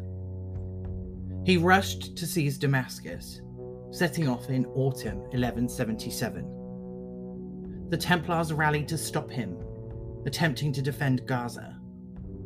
However, Saladin bypassed them by going through Ascalon. Baldwin IV, Amalric's leprous son, rushed to block him, bringing the True Cross with him. Baldwin managed to get inside the walls of Ascalon before Saladin arrived. Saladin left a small siege party and marched towards Jerusalem now that it was undefended. Baldwin sent a message to the Templars, asking them to join him. When they got close, Baldwin left the city and gave chase to Saladin along the coast before marching inland. The Templar army was much smaller than Saladin's, but they managed to defeat him, with Saladin escaping back to Egypt. Once back, he lied, telling everyone that the Christian forces had lost the battle. Baldwin reinforced his defences along the Syrian frontier. Saladin kept up the attacks on Damascus, laying siege to a castle on the River Jordan in 1179 and burning it to the ground. In spring 1180, Baldwin and Saladin entered a 2-year truce. Saladin planned to use the time to pursue a siege of Aleppo, and Baldwin got time to recover from an extreme drought. It also allowed Christian and Muslim traders to travel freely through both territories. The truce was broken a year later when Reynaud of Chatillon attacked some Muslim caravans on their way to Medina and Mecca. Saladin demanded compensation from Baldwin, but Reynaud launched another attack, sending a fleet into the Gulf of Aqaba and raided Egyptian and Arabian ports until Saladin stepped in to stop it. In spring 1182, Saladin launched another invasion. The forces of Outremmer managed to repel him, and both sides claimed a victory. In summer 1183, Saladin managed to capture Aleppo, and with it, gained control of Syria. Saladin now turned his attention on a jihad against the Christians. Outremer was surrounded by Muslims, and the Templar and Hospitaller Grand Masters sought help from the west in 1184 with Heraclius. The kings of France, England, and the Holy Roman Emperor received them well. Plans were discussed for another crusade, but none of them could afford to send anybody at that time. Instead, they put money towards it, but it wasn't a lot. There was a quick succession of leadership too. The Grand Master died in Verona and was replaced by Gerard of Rydfort. Baldwin IV died in 1185, and his son Baldwin V, a child king, died in 1186. Raymond III of Tripoli was meant to remain as regent until a new king could be put in place, but Baldwin V's mother claimed the throne for herself, causing a coup in which Raymond had no choice but to step down. He entered a secret treaty with Saladin, protecting Tripoli and Galilee from Saladin's attacks. Saladin promised to aid in the overthrowing of Sibylla, the queen, as well. Saladin asked permission to send men through Galilee, and Raymond agreed, under the condition that they were gone within the day and harmed nobody. He told the people of Galilee to stay indoors to protect themselves. A man named Balian arrived to a Templar castle that morning, but having heard nothing about it, he found it empty. He waited for a couple of hours, but then began to set out for Tiberias under the assumption that they had gone ahead of him. He was stopped by a bleeding Templar, shouting of a great disaster. Gerard of Rydfort had heard the message from Raymond and summoned the Templars from the surrounding area. They rode through Nazareth and spotted a large enemy group at the Springs of Cresson. The Hospitaller Grand Master suggested a retreat, but Gerard insisted on an attack. His contingent of 130 knights rode down the hill, and almost all of them were killed. Gerard and 2 other knights managed to escape. Saladin's men were out of Galilee by nightfall, without harming a town or village. However, the heads of the Templars were on the lances of the Muslim force. Raymond broke his treaty and rode to Jerusalem in shame, making peace with Sibylla and her husband, Guy of Lusignan. However, Saladin was gathering a great army to attack. Guy called every able man to Acre, emptying cities and castles of all fighting men. They marched to meet Saladin's army. They found a good place to wait for Saladin to get to them, but Raymond's wife, Countess of Tripoli, sent a message to say that she was holding Tiberias from an attack by Saladin. Guy held a meeting, and many wanted to go and help the Countess, but Raymond said it was a fool's errand. They had everything they needed where they were. It was decided they would stay where they were. That night, Gerard visited Guy and told him that to abandon Tiberias would be a stain on his honour, and he overturned the decision. The army marched out, but Saladin set up ambushes and hunkered down in the village of Hattin. Raymond said the hill above Hattin was a good place to camp, but there was no water. Saladin attacked the next morning. The Templars protected Guy and the Bishop of Acre, who held the True Cross, and were surrounded. Raymond and Balian charged the enemy line, which opened and let them through. Saladin's forces overwhelmed the rest of the Christians, and the True Cross fell into Muslim hands.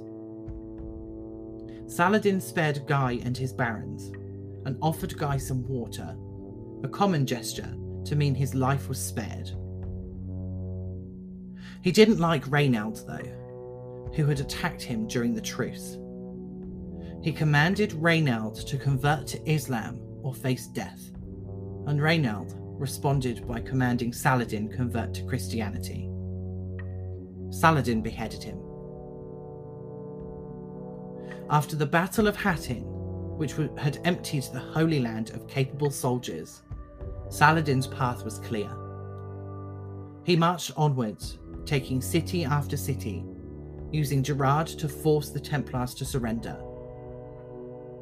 In early autumn 1187, Saladin reached Jerusalem. He asked about the Al-Aqsa Mosque and the quickest route to it. Then he sent men to destroy the same part of the wall that Godfrey of Bouillon had done 80 years prior. He broke the wall, and eventually the Patriarch and Balian decided to talk terms. Saladin was uncompromising though, saying that Jerusalem had to be cleansed with Christian blood. He consented to the safety of the Christians if they paid a hefty sum. Balian paid for the poorest people, allowing them to leave. The West launched the Third Crusade in 1190. Philip II of France and Richard I of England, or Richard the Lionheart, recaptured Acre in 1191, and Richard managed to capture Jaffa and Ascalon after defeating Saladin at Arsuf. He marched close to Jerusalem, but was warned that he had to take the hinterlands before Jerusalem, else he couldn't hold it.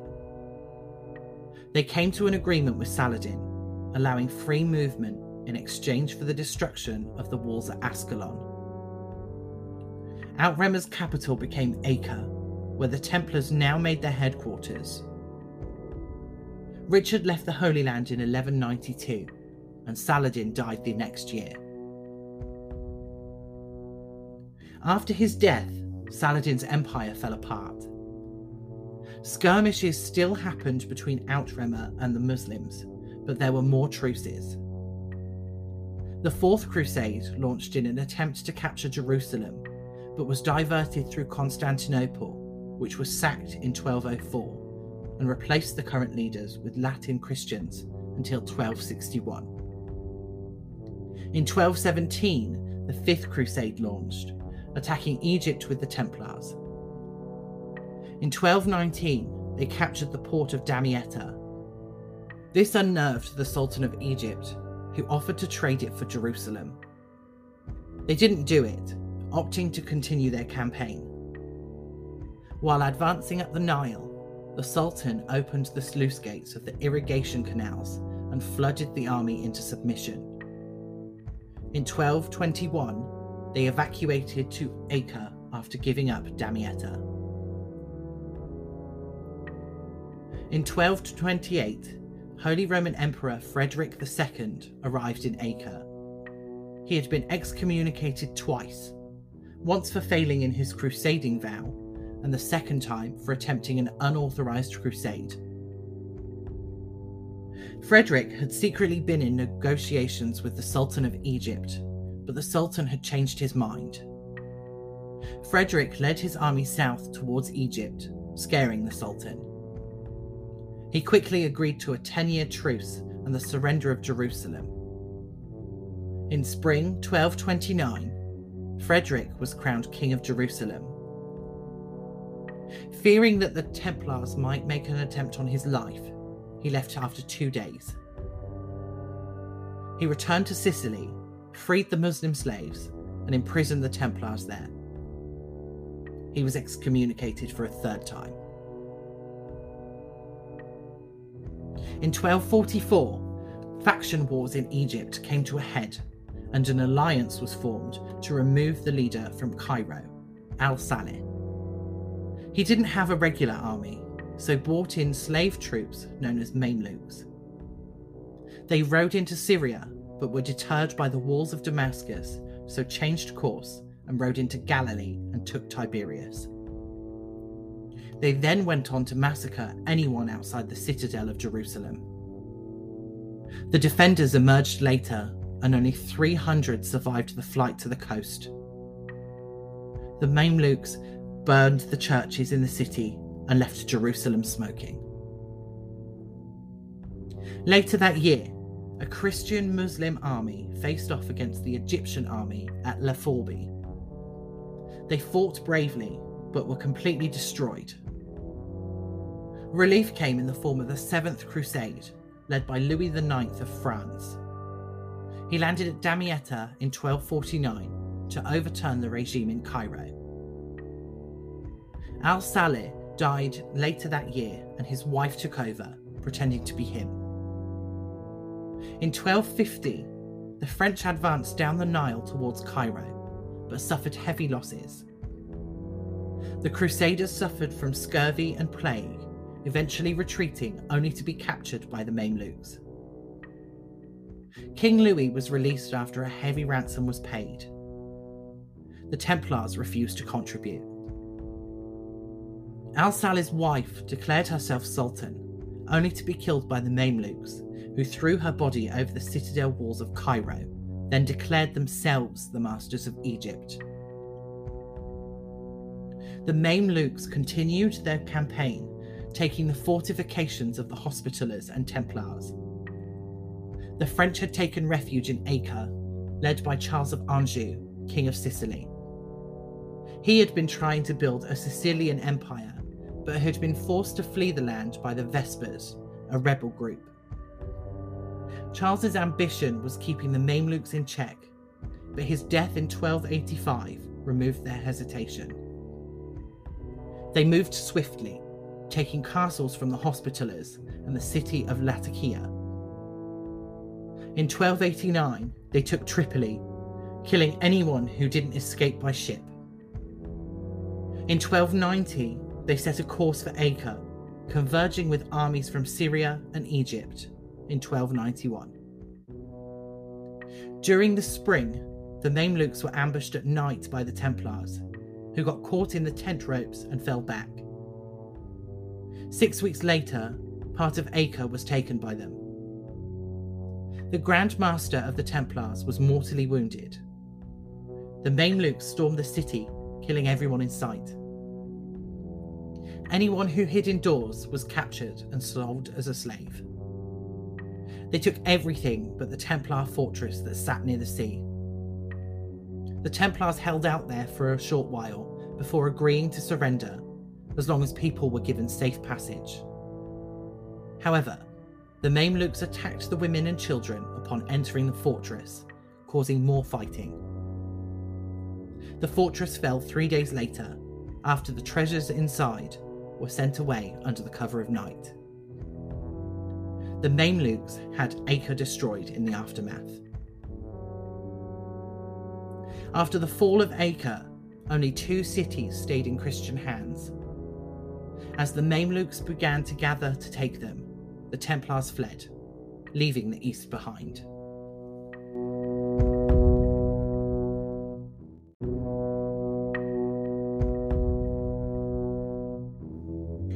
The flight of the Templars didn't end the dream of recovering the Holy Land. Jacques de Molay, the new Grand Master, had begun to plan a counterattack against the Mamluks. They had set up a new headquarters in Cyprus and still held an island off the coast of Syria. The Crusaders were still fighting the Mamluks in the Holy Land, with the Shia Muslims also fighting them from the north. The Christians were still living in Lebanon, Palestine, and Syria, but their numbers were greatly diminished. Many of them converted to Islam to save them from the Mamluks. It was a difficult time in the Kingdom of Jerusalem for everyone. Not only were the Mamluks a constant threat, but the Mongols had been attacking to extend their reach for some time. The Mamluks had already stopped them once before, but they weren't done trying to take territory. The Mongols had sent emissaries to the Council of Lyons in 1274, giving the Christians hope that they may convert. They advanced into northern Syria in 1281 and 1299, and when another crusade began in 1300, the Mongols offered them the Holy Land if they helped to defeat the Mamluks. In the summer, the Templars, Hospitallers, and the King of Cyprus launched attacks on several cities in the land. These were preliminary attacks as part of a plan to make a joint attack with the Mongols. The Templars moved into Ruad, an island near Tortosa, and Athlit, the last Templar stronghold that had been abandoned. They made further raids on Tortosa in the anticipation that the Mongols would come to help, but the Crusaders ended up withdrawing to Cyprus before they arrived in 1301. The Templars returned to Ruad and established a large force on the island, rebuilding its defences. It's possible that they were awaiting the return of the Mongols, but instead had isolated themselves on a small island, which the Mamluks attacked in 1302. The Templars lost and were either slaughtered or sold into slavery. In 1305, a new pope was put in place. After pressure from the French king, Philip IV, the cardinals elected Clement V, a French pope.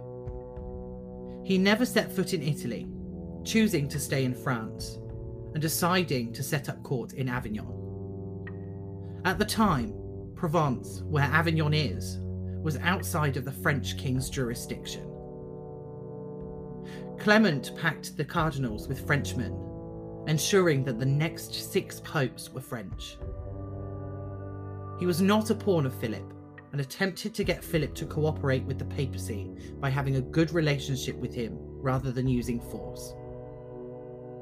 He wanted to launch yet another crusade and convinced Philip to take the cross in 1305. However, Philip wanted to conquer Byzantium and establish himself as the emperor there. In 1307, Clement met with the Templar and Hospitaller Grand Masters, where they submitted views on the plans for the crusade and the unification of the orders. The Hospitaller Grand Master wanted to send a small expedition to the east before launching a full attack. Jacques de Molay, the Templar Grand Master, disagreed, saying that they had to launch a full attack from the start. The Templar idea was rejected in favour of the Hospitallers, who had set up a base on the island of Rhodes, and the Templars were left in a kind of limbo.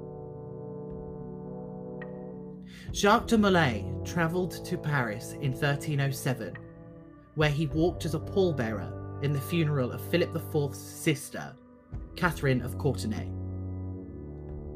Other Templar leaders were there too.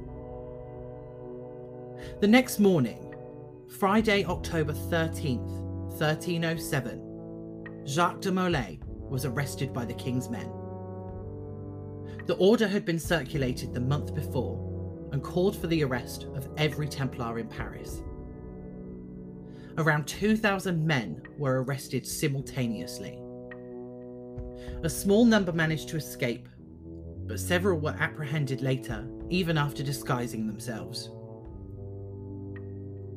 The Templars were charged with heresy. It was said that during their initiation, they were required to deny Christ, spit on the cross, and kiss their initiator in intimate places. It was also said that they could indulge in sexual acts with one another if it was requested, and they wore small belts consecrated by touching a strange idol with a bearded human head called Baphomet. The arrests, although authorised by a papal inquisitor in France, were carried out by the King of France, which was unheard of. Usually, the church would make the arrests and hold the trial.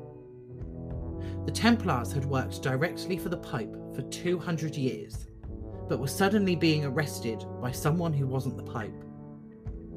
It was a loophole. The Pope had granted powers onto the French Inquisitor during the eradication of the Cathars, but had never taken them away. It meant that the Templars were vulnerable to the charge of heresy, and Philip found a way to use that. He used his lawyers to gather information about the Templars, and took this information out of context to present them as crimes against Christianity.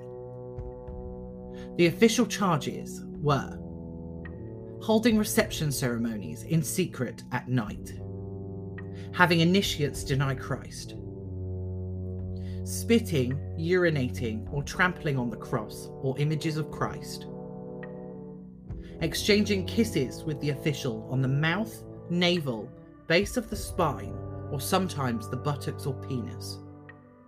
This also involved agreeing to submit to homosexual acts as required within the order, not believing in the sacraments and not consecrating the host, worshipping an idol named Baphomet, Grand Masters absolving others of sin even though they weren't ordained, failing to make charitable gifts as they were meant to, nor practicing hospitality. There's a possibility that Philip believed his accusations. At the time, people had the belief that the devil was trying to spread corruption throughout Christendom.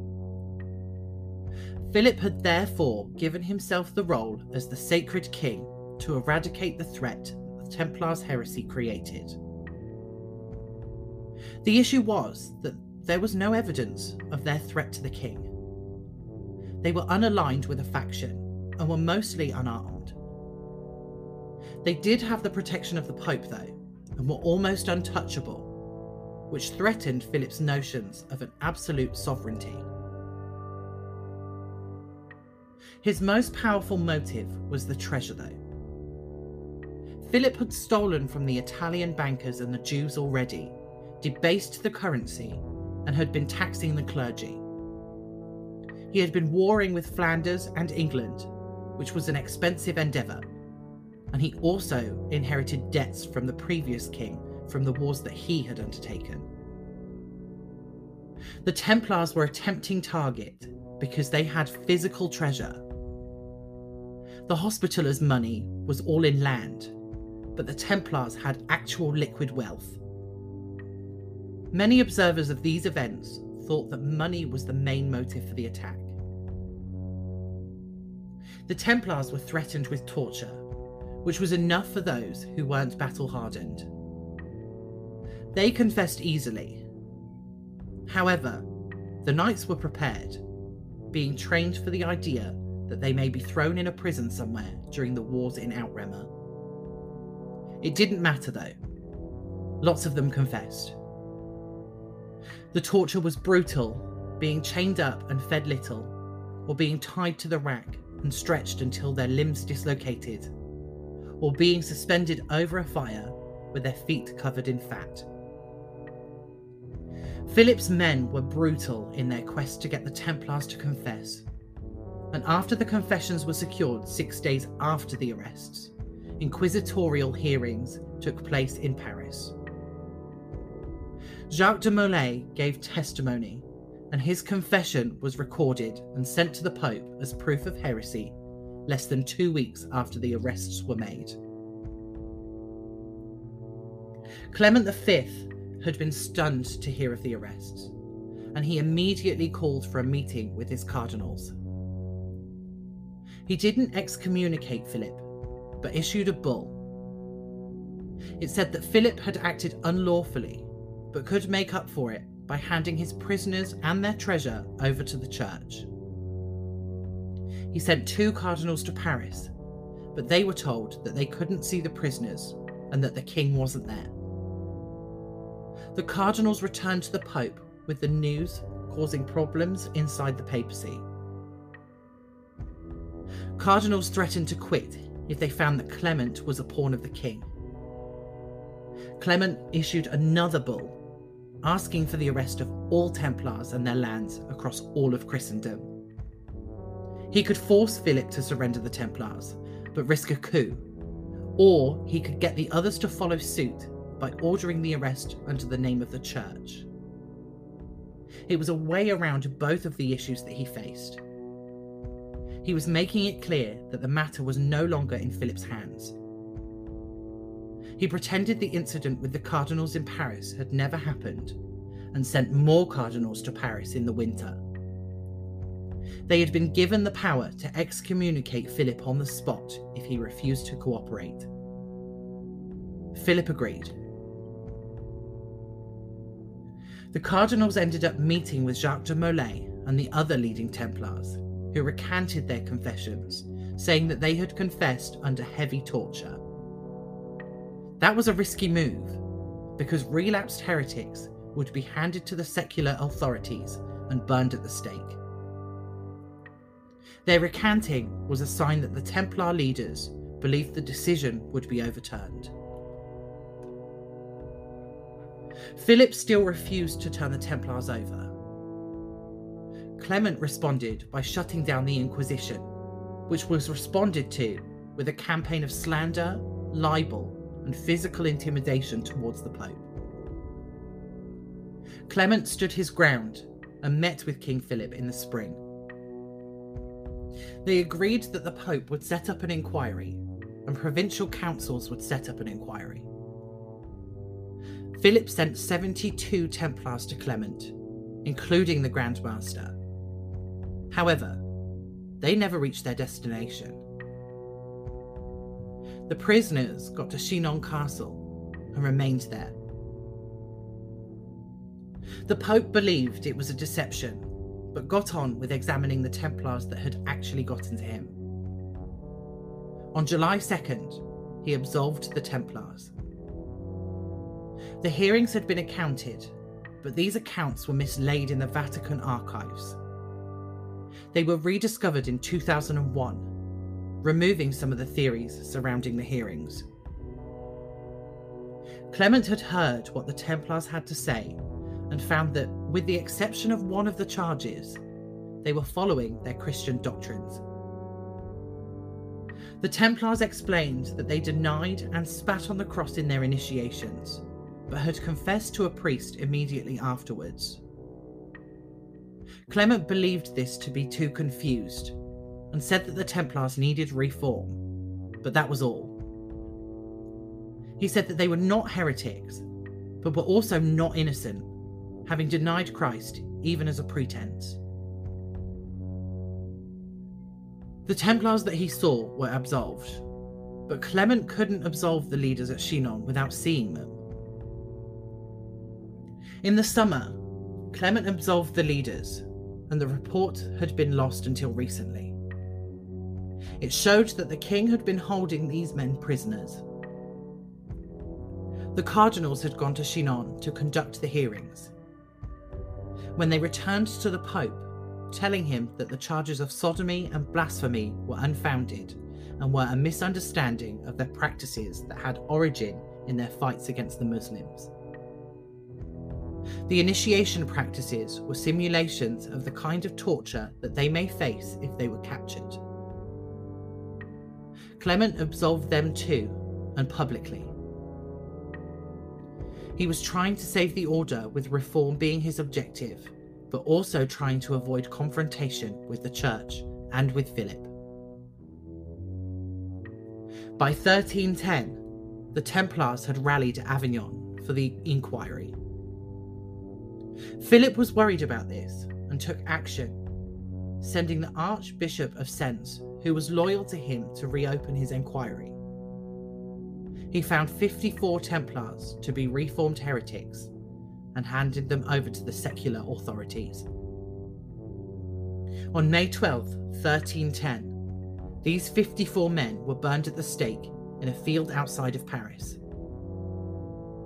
Some of the Templars went quiet after that, but others were not intimidated. During his inquiry, Clement had to lock up some of the Templars on threat of excommunication due to them storming the council. He also silenced the council after Philip and an armed force appeared at Vienne to disrupt the council. With Philip at his side, Clement announced the suppression of the Templars. He gave their property to the Hospitallers, and Philip extracted a large sum from the Hospitallers as compensation for the costs incurred in the Templar trials.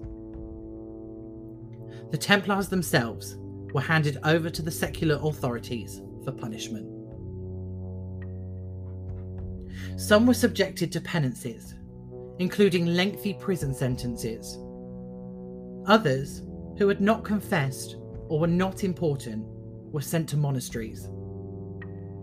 However, Jacques de Molay and the other leaders had to wait until March 1314 for their punishment. They were sentenced to life in prison until they died in one way or another. Jacques de Molay and the Master of Normandy, Geoffrey of Charny, denied everything once again. This denial had effectively put their lives in the hands of God. The king ordered them to be condemned as relapsed heretics, and the same night they were taken to the Isle de Javio on the Seine and bound to the stake. The last of the Templars died that night, showing courage to the end.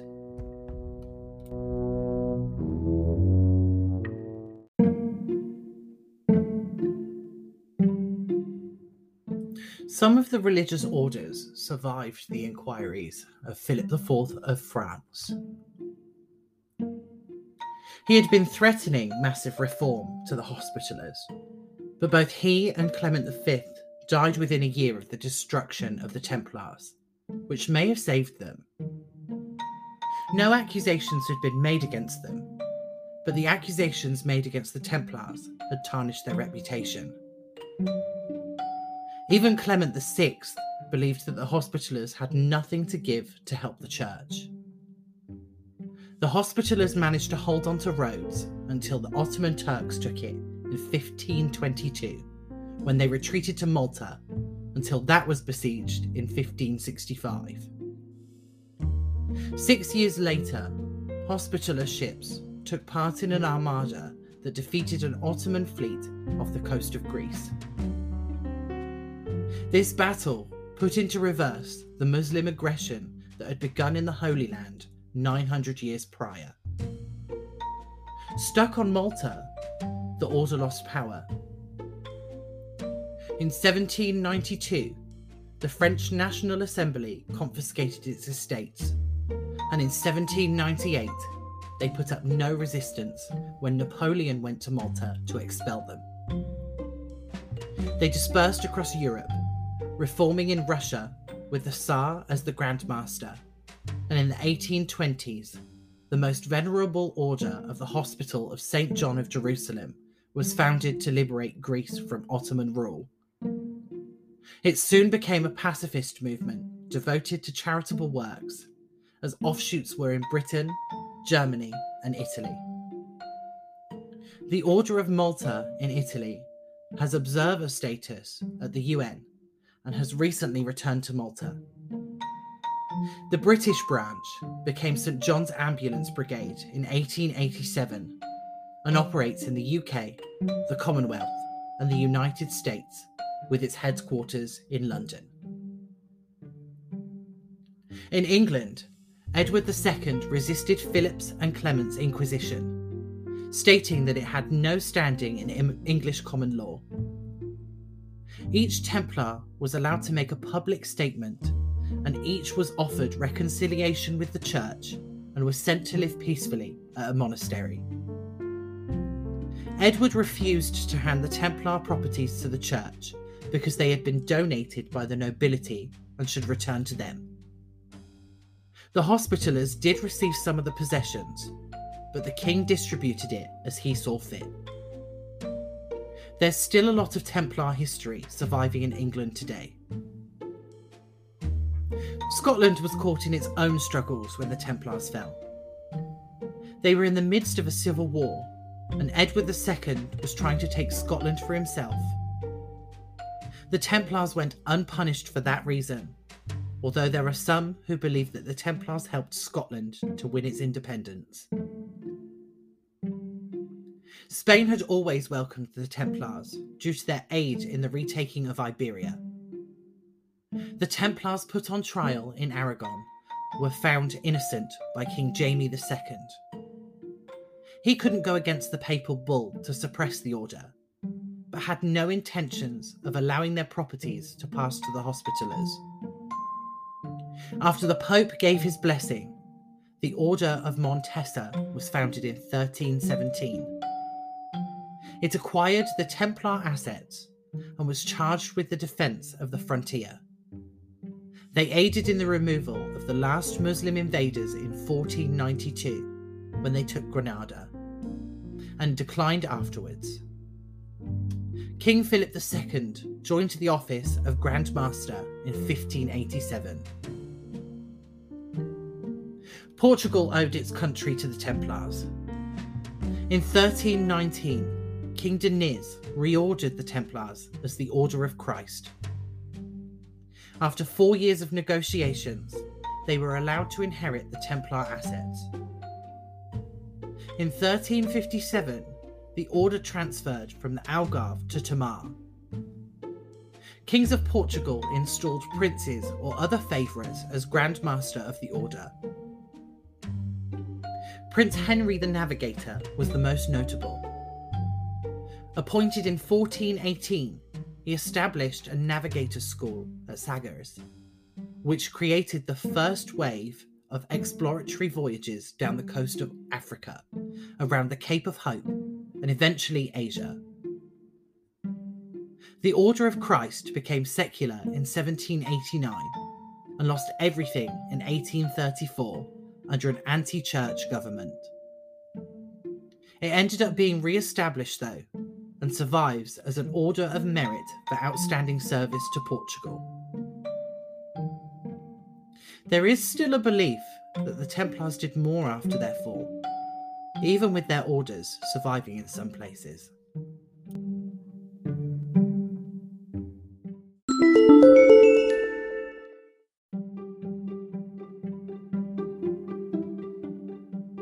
The first time the Templars returned in modern times was in Sir Walter Scott's book Ivanhoe, published in 1819.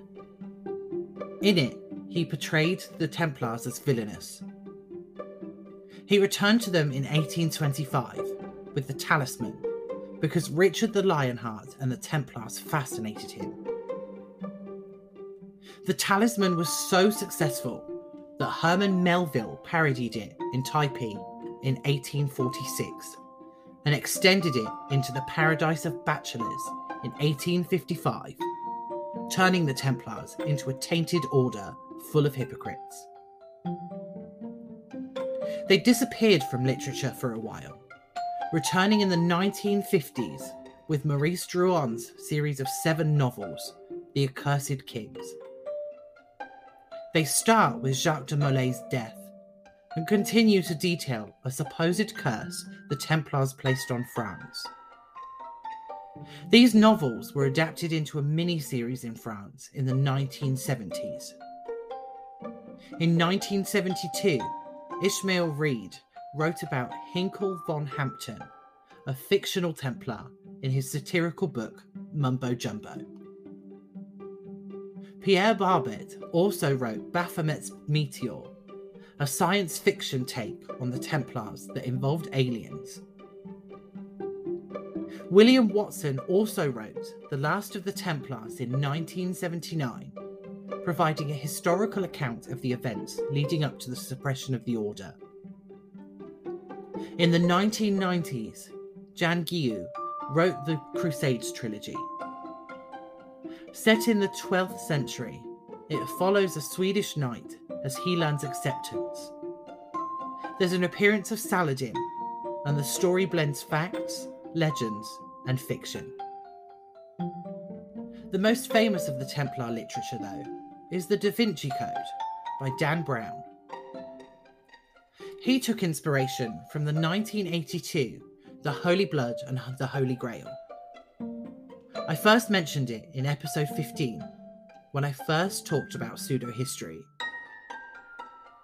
Dan Brown's book delves into the conspiracies of the Templars and extends them to involve the Priory of Sion, who founded the Templars around a fertility goddess.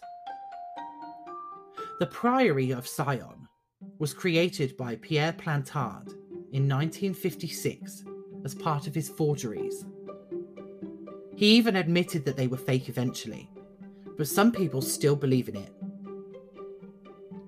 Dan Brown's novel attributes the end of the Templars to Clement V and not Philip IV, using the Holy Grail as a catalyst for this. He He even said that the ashes of Jacques de Molay were thrown in the Tiber. The Tiber is a river in Italy, a country which Clement V never visited. In film, the Templars didn't appear until 1971, as zombies from the Knights of the East in the film Tombs of the Blind Dead. It spawned a quadrilogy with Return of the Blind Dead, The Ghost Galleon, and Night of the Seagulls. Indiana Jones went on the hunt for Templar relics in the 80s. Raiders of the Lost Ark saw Jones looking for the Ark of the Covenant, trying to get to it before the Nazis could. In the film, the Ark was meant to make armies invincible, which is why the Ark is important to the Nazis. The plot sees Jones looking for the Ark in Egypt, where it had been sealed into a pyramid. The Nazis get hold of it first and open it. The idea that touching the Ark was deadly was used in the film, with the Ark killing anyone who looked inside of it. Jones returned to Templar relics in the third film, The Last Crusade. The Nazis are back, this time looking for the Holy Grail. Jones meets an order called the Knights of the Cruciform Sword, an allusion to the Templars. Nicolas Cage and National Treasure also allude to the Templars, using one of the conspiracies in the next section. He and his family are on the search for a lost Templar treasure, following a map drawn on the back of the Declaration of Independence in invisible ink. It's weird though, because the clues are unnecessarily complex, considering the map is hidden, and there is absolutely no reason for the treasure to be in America at all. It does pick up on a symbolism in many conspiracy theories, like the pyramids and the all-seeing eye on US dollar bills. My favourite film on this list marries the Templars to creatures. In Brotherhood of the Wolf, Templars are sent to France to scare Louis XV. To do this, they released a beast in the quiet village of Gévaudan, causing it to feast on the women and children. The Beast of Gévaudan is one of the creatures I want to look at in the future, and it seems perfect that there is a film that involves the Templars and that beast in the same space. Kingdom of Heaven was politically charged when it came out in 2005. The war in Iraq was ongoing, and the film portrayed the events of the Crusades in a way that it hadn't been before. The film flips the script, and the Christians of the West weren't the good guys that they had always been in these stories. The idea that the Templars weren't so good may have been influenced by Sir Walter Scott, and are portrayed as war-crazed. The film's message seems to be that religion, maybe specifically Christianity, is bad, and that the only good ones in the film are agnostics and liberals. Historically, the only things that are untouched are the existence of Saladin and the fact that he took Jerusalem. I mentioned before that The Accursed Kings was adapted for TV in France, but it's not the only TV shows that they've appeared in. It was remade in 2005 to some success as well. Edge of Darkness from 1985 suggested that the protagonists had been a Templar and a Teutonic Knight, a German variant, in past lives. In 2000, the show Relic Hunter aired an episode called The Last Night, where Sidney Fox, portrayed by Tia Carrera, investigates a medallion that may have belonged to Jacques de Molay, and they also search for his invincible sword. They find that the sword is not magical at all, and even get told by a French informant that the Templars were the rock stars of their time. Speaking of rock stars, the Templars show up in music as well. Wagner wrote the opera Parsifal in 1882, but never specifically mentioned the Templars. He did say that their costumes should resemble those worn by the knights, which alludes to the order. Several other classical composers have also written pieces inspired by Sir Walter Scott's books. The Blind Dead movies inspired a punk band called the Templars, forming in 1991 and releasing an album in 1994. Their music almost exclusively relates to the history of the Templars. Finally, there are video games that involve the Templars too. Medieval Total War allows players to actually play as the Templars in a historical context. But I know we all thought of one game when I mentioned video games: Assassin's Creed. Although the Assassins were a real order, they were realistically just a drop in the history of the Templars. I added them in on purpose. You can't talk about the Templars without bringing up the Assassin's Creed games and the villains that they're portrayed as, looking for fictional treasure called the Pieces of Eden. The assassins are up against them, trying to stop them from achieving their evil goals. These portrayals bring into the forefront a lot of theories and ideas about the Templars that people do believe to be true. But what if there's a historical basis to them?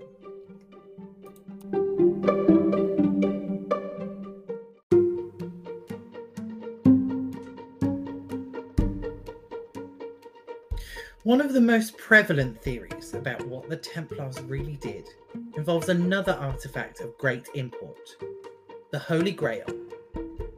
I'm about to put that theory to rest. First mentioned in the 12th century, it was a fictitious relic in Percival, the Story of the Grail.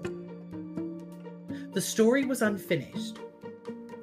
It was rewritten and finished by Wolfram von Eschenbach and renamed Parsifal. In this, the Templars were the guardians of the Grail. It wasn't a religious artifact, and it wasn't even a chalice in the beginning. It was a Graal, a serving tray, that seemed to give off its own bright light. The author of Percival knew what it was, but the story never got to explaining what exactly it was. We don't know if it was allegorical or not, nor do we know if that allegory was religious in nature. In the 800 years since then, the idea of the Grail has been taken and changed. A chalice that Jesus drank from during the Last Supper, a cup that was used to catch the blood of Jesus while he was being crucified, Mary Magdalene herself, and even the children of Jesus and Mary Magdalene. It's been written about in books and shown in films, but nobody has any idea what the Grail is or what it can even do. The Grail isn't even the only conspiracy that the Templars are part of, though. There are a few more, at least.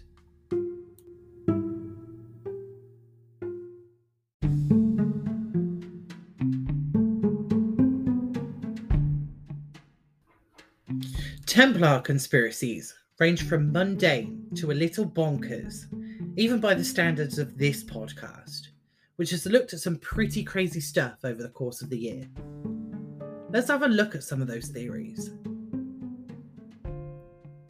In 1487, the Malleus Maleficarum was published. It was a handbook for identifying and punishing witches.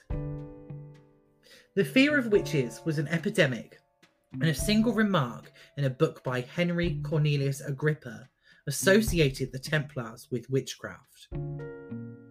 The book spoke of spirits and demons, and how they were attracted to bad and profane arts. Agrippa linked the Gnostics to this, and the Templars and their perceived heresy, raising them from obscurity and into a space that linked them with occult practices alongside the witches being persecuted. This is exactly where the idea that Templars, and by extension the Freemasons, dally in the occult came from. Speaking of the Freemasons, they're one of the largest conspiracies attached to the Templars. Masons were freelancers who worked where they could. They formed themselves into an association in Scotland and England, and the elite Masons were called Freestone Masons, or Freemasons for short. As they travelled, they would stay in lodges, and after the Reformation in the 16th century, one of the things that they did at these lodges was read the Bible.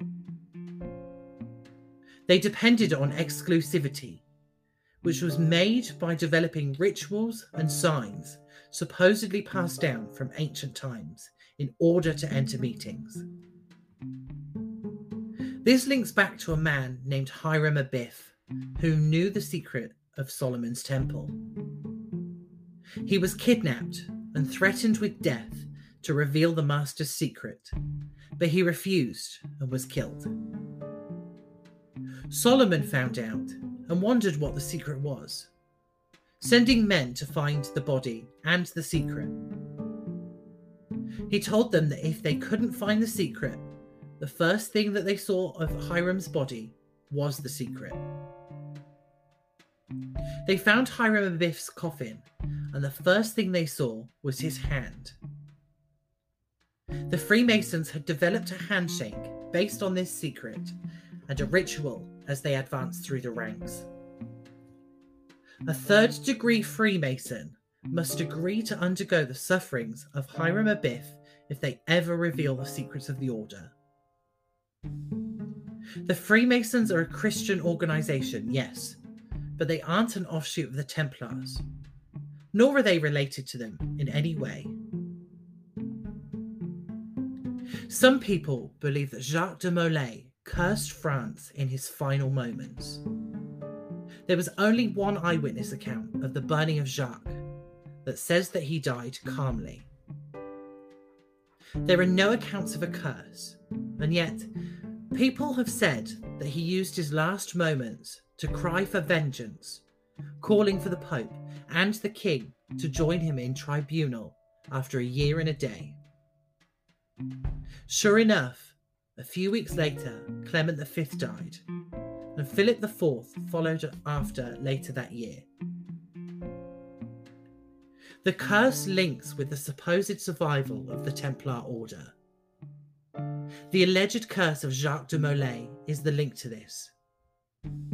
The curse brought into the forefront a sense of prophecy. The story of Jacques' curse has been remembered and is believed to have brought ruin to France. The death of the king and the Pope were just the beginning. The theory goes that a secret sect of Templars remained and plotted to overthrow the French monarchy. The conspiracy of the Templars was run through the Freemasons. According to Charles de Gassicourt, an author, someone was at the beheading of Louis XVI who shouted, "Jacques de Molay, you are avenged." This man may have been a Freemason or even a Templar, apparently. A few years after Gassicourt's report, Abbé Augustin Barruel published his own account, suggesting the same thing. Later, he added Jews into the conspiracy, suggesting that they were behind the Templar and Freemason conspiracy.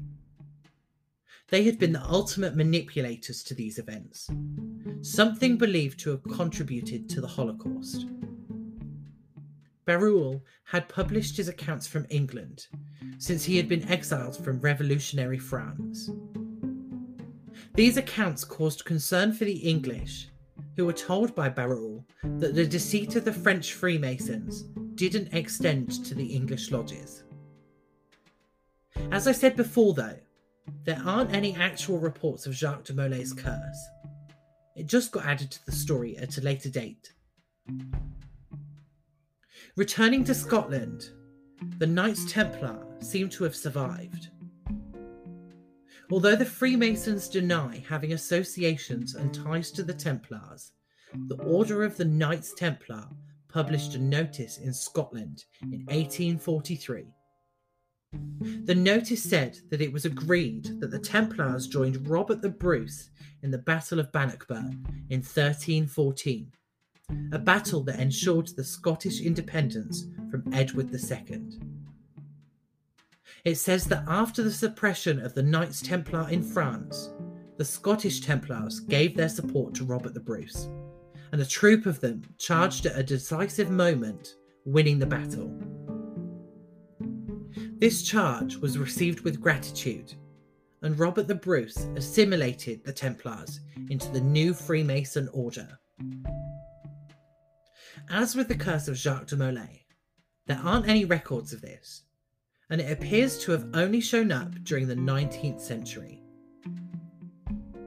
Robert Cooper, a Freemason and curator at the Grand Lodge in Edinburgh, Scotland, explained in his book, The Rosslyn Hoax, that each branch of Freemasonry has a storied past that underpins that particular branch of the Masonic system.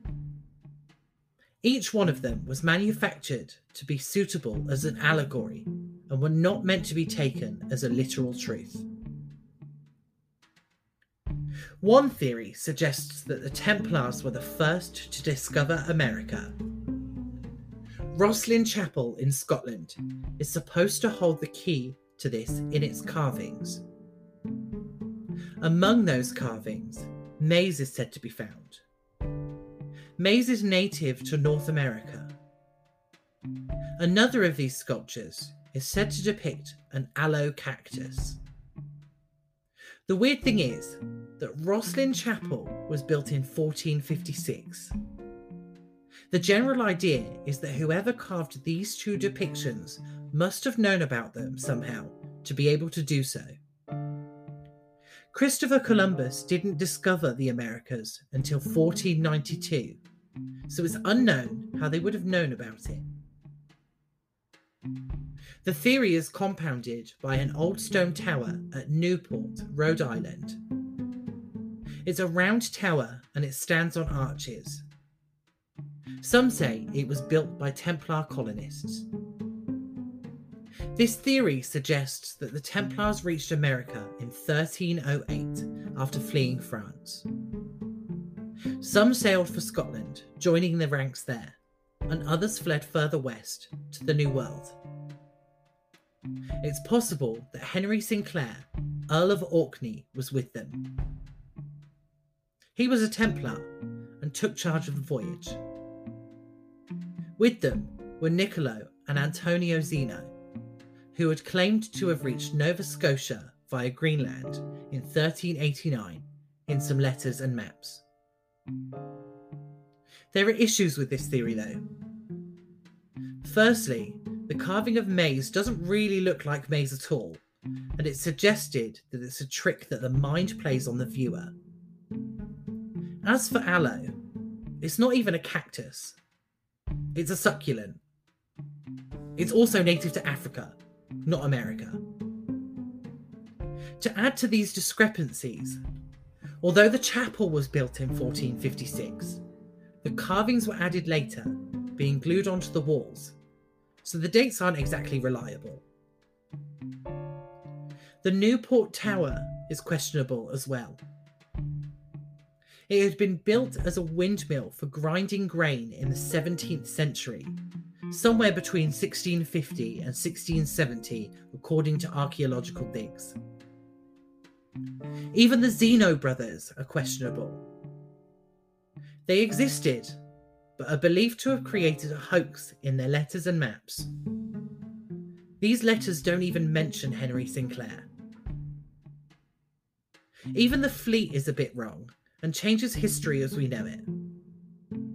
The Templar fleet was relatively small, and it wouldn't have been able to split between Scotland and the New World. Regardless, the story goes that the fleet changed their symbol from the cross to a skull and crossbones, creating pirates as a way to get back at the papacy. A generally believed theory is that the Templars were secretly treasure hunters. They did have treasures, yes, but the only artifact that they are credited to finding is the Shroud of Turin. But they were on the search for the Holy Grail, they were on the search for the Ark of the Covenant, and they were on the search for any other religiously magical and occult items that they could get their hands on. There aren't any records of this, which some people would take as evidence of a cover-up, but the Templars were an order tasked with protecting the Holy Land. They weren't treasure hunters at all, and would have been ill-equipped to do so. Even another conspiracy theory, the New World Order, involves the Templars, or more specifically the Freemasons. It's said that they had a hand in the Boston Tea Party. They drafted the Declaration of Independence, provided leadership during the Revolutionary War, and even drafted the Constitution. Except their roles have been exaggerated a little. Freemasons may well have taken part in the Boston Tea Party, but that was planned and executed by the Sons of Liberty, a radical group of artisans. As for the Declaration of Independence, only one of the Committee of Five was a Freemason, Benjamin Franklin. But the Declaration was pretty much completely written by Thomas Jefferson, who wasn't a Freemason. Of the 55 men to sign the Declaration, at least 9 of them were Freemasons. Of the 39 who approved the Constitution, only 13 were or became Freemasons. George Washington was a Freemason, but didn't take it seriously, showing up for 2 meetings at his lodge in 41 years. Benedict Arnold, who won the battle at Saratoga in the Revolutionary War, was also a Freemason. However, it's not really possible that so few Freemasons could direct the course of history in such a grand way. Is it? The Templars themselves were real, but over time, the history of them has been added to, exaggerated, and amended to fit all sorts of theories. This episode has been the first of hopefully many deep dives into conspiracies. I won't do a lot of them, because as you can tell, there's a lot to talk about when it comes to those. Thanks for sticking with me in this really long episode. I genuinely wasn't expecting it to be over 2 hours long, so thank you for listening to this whole episode and sticking with it throughout the entire history of the Templars.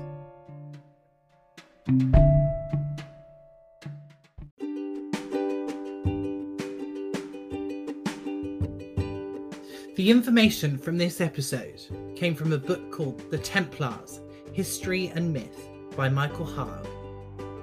The book is incredibly detailed and has a lot of references for further reading in it. I thoroughly enjoyed reading through it and learning about the history of the Templars, and also learning about the conspiracies they're embroiled in. The reference for this episode will be posted on social media for you to have a look at. Speaking of social media, links to those and other ways to listen are in the episode description under my Linktree. You can currently find me on Facebook and Instagram. Patreon is getting an upload of one of the transcripts each week as part of the £3 tier. The link to the Patreon is also on the Linktree, and as before, you're welcome to pledge more than £3 a month, and I'll find something extra special for the people that do. I do have an email set up on the Linktree, but it doesn't open up a new email, so that's in the description of the episode too. Send me your spooky stories, unexplained events, and anything else you want me to read out. Or if you have any corrections or issues with things that I've said, let me know and I'll address them as soon as I see the email. This is the last episode for 3 weeks while I take a short break and prepare for the second season. I'll be uploading short progress episodes to keep you in the loop of what I'm doing though.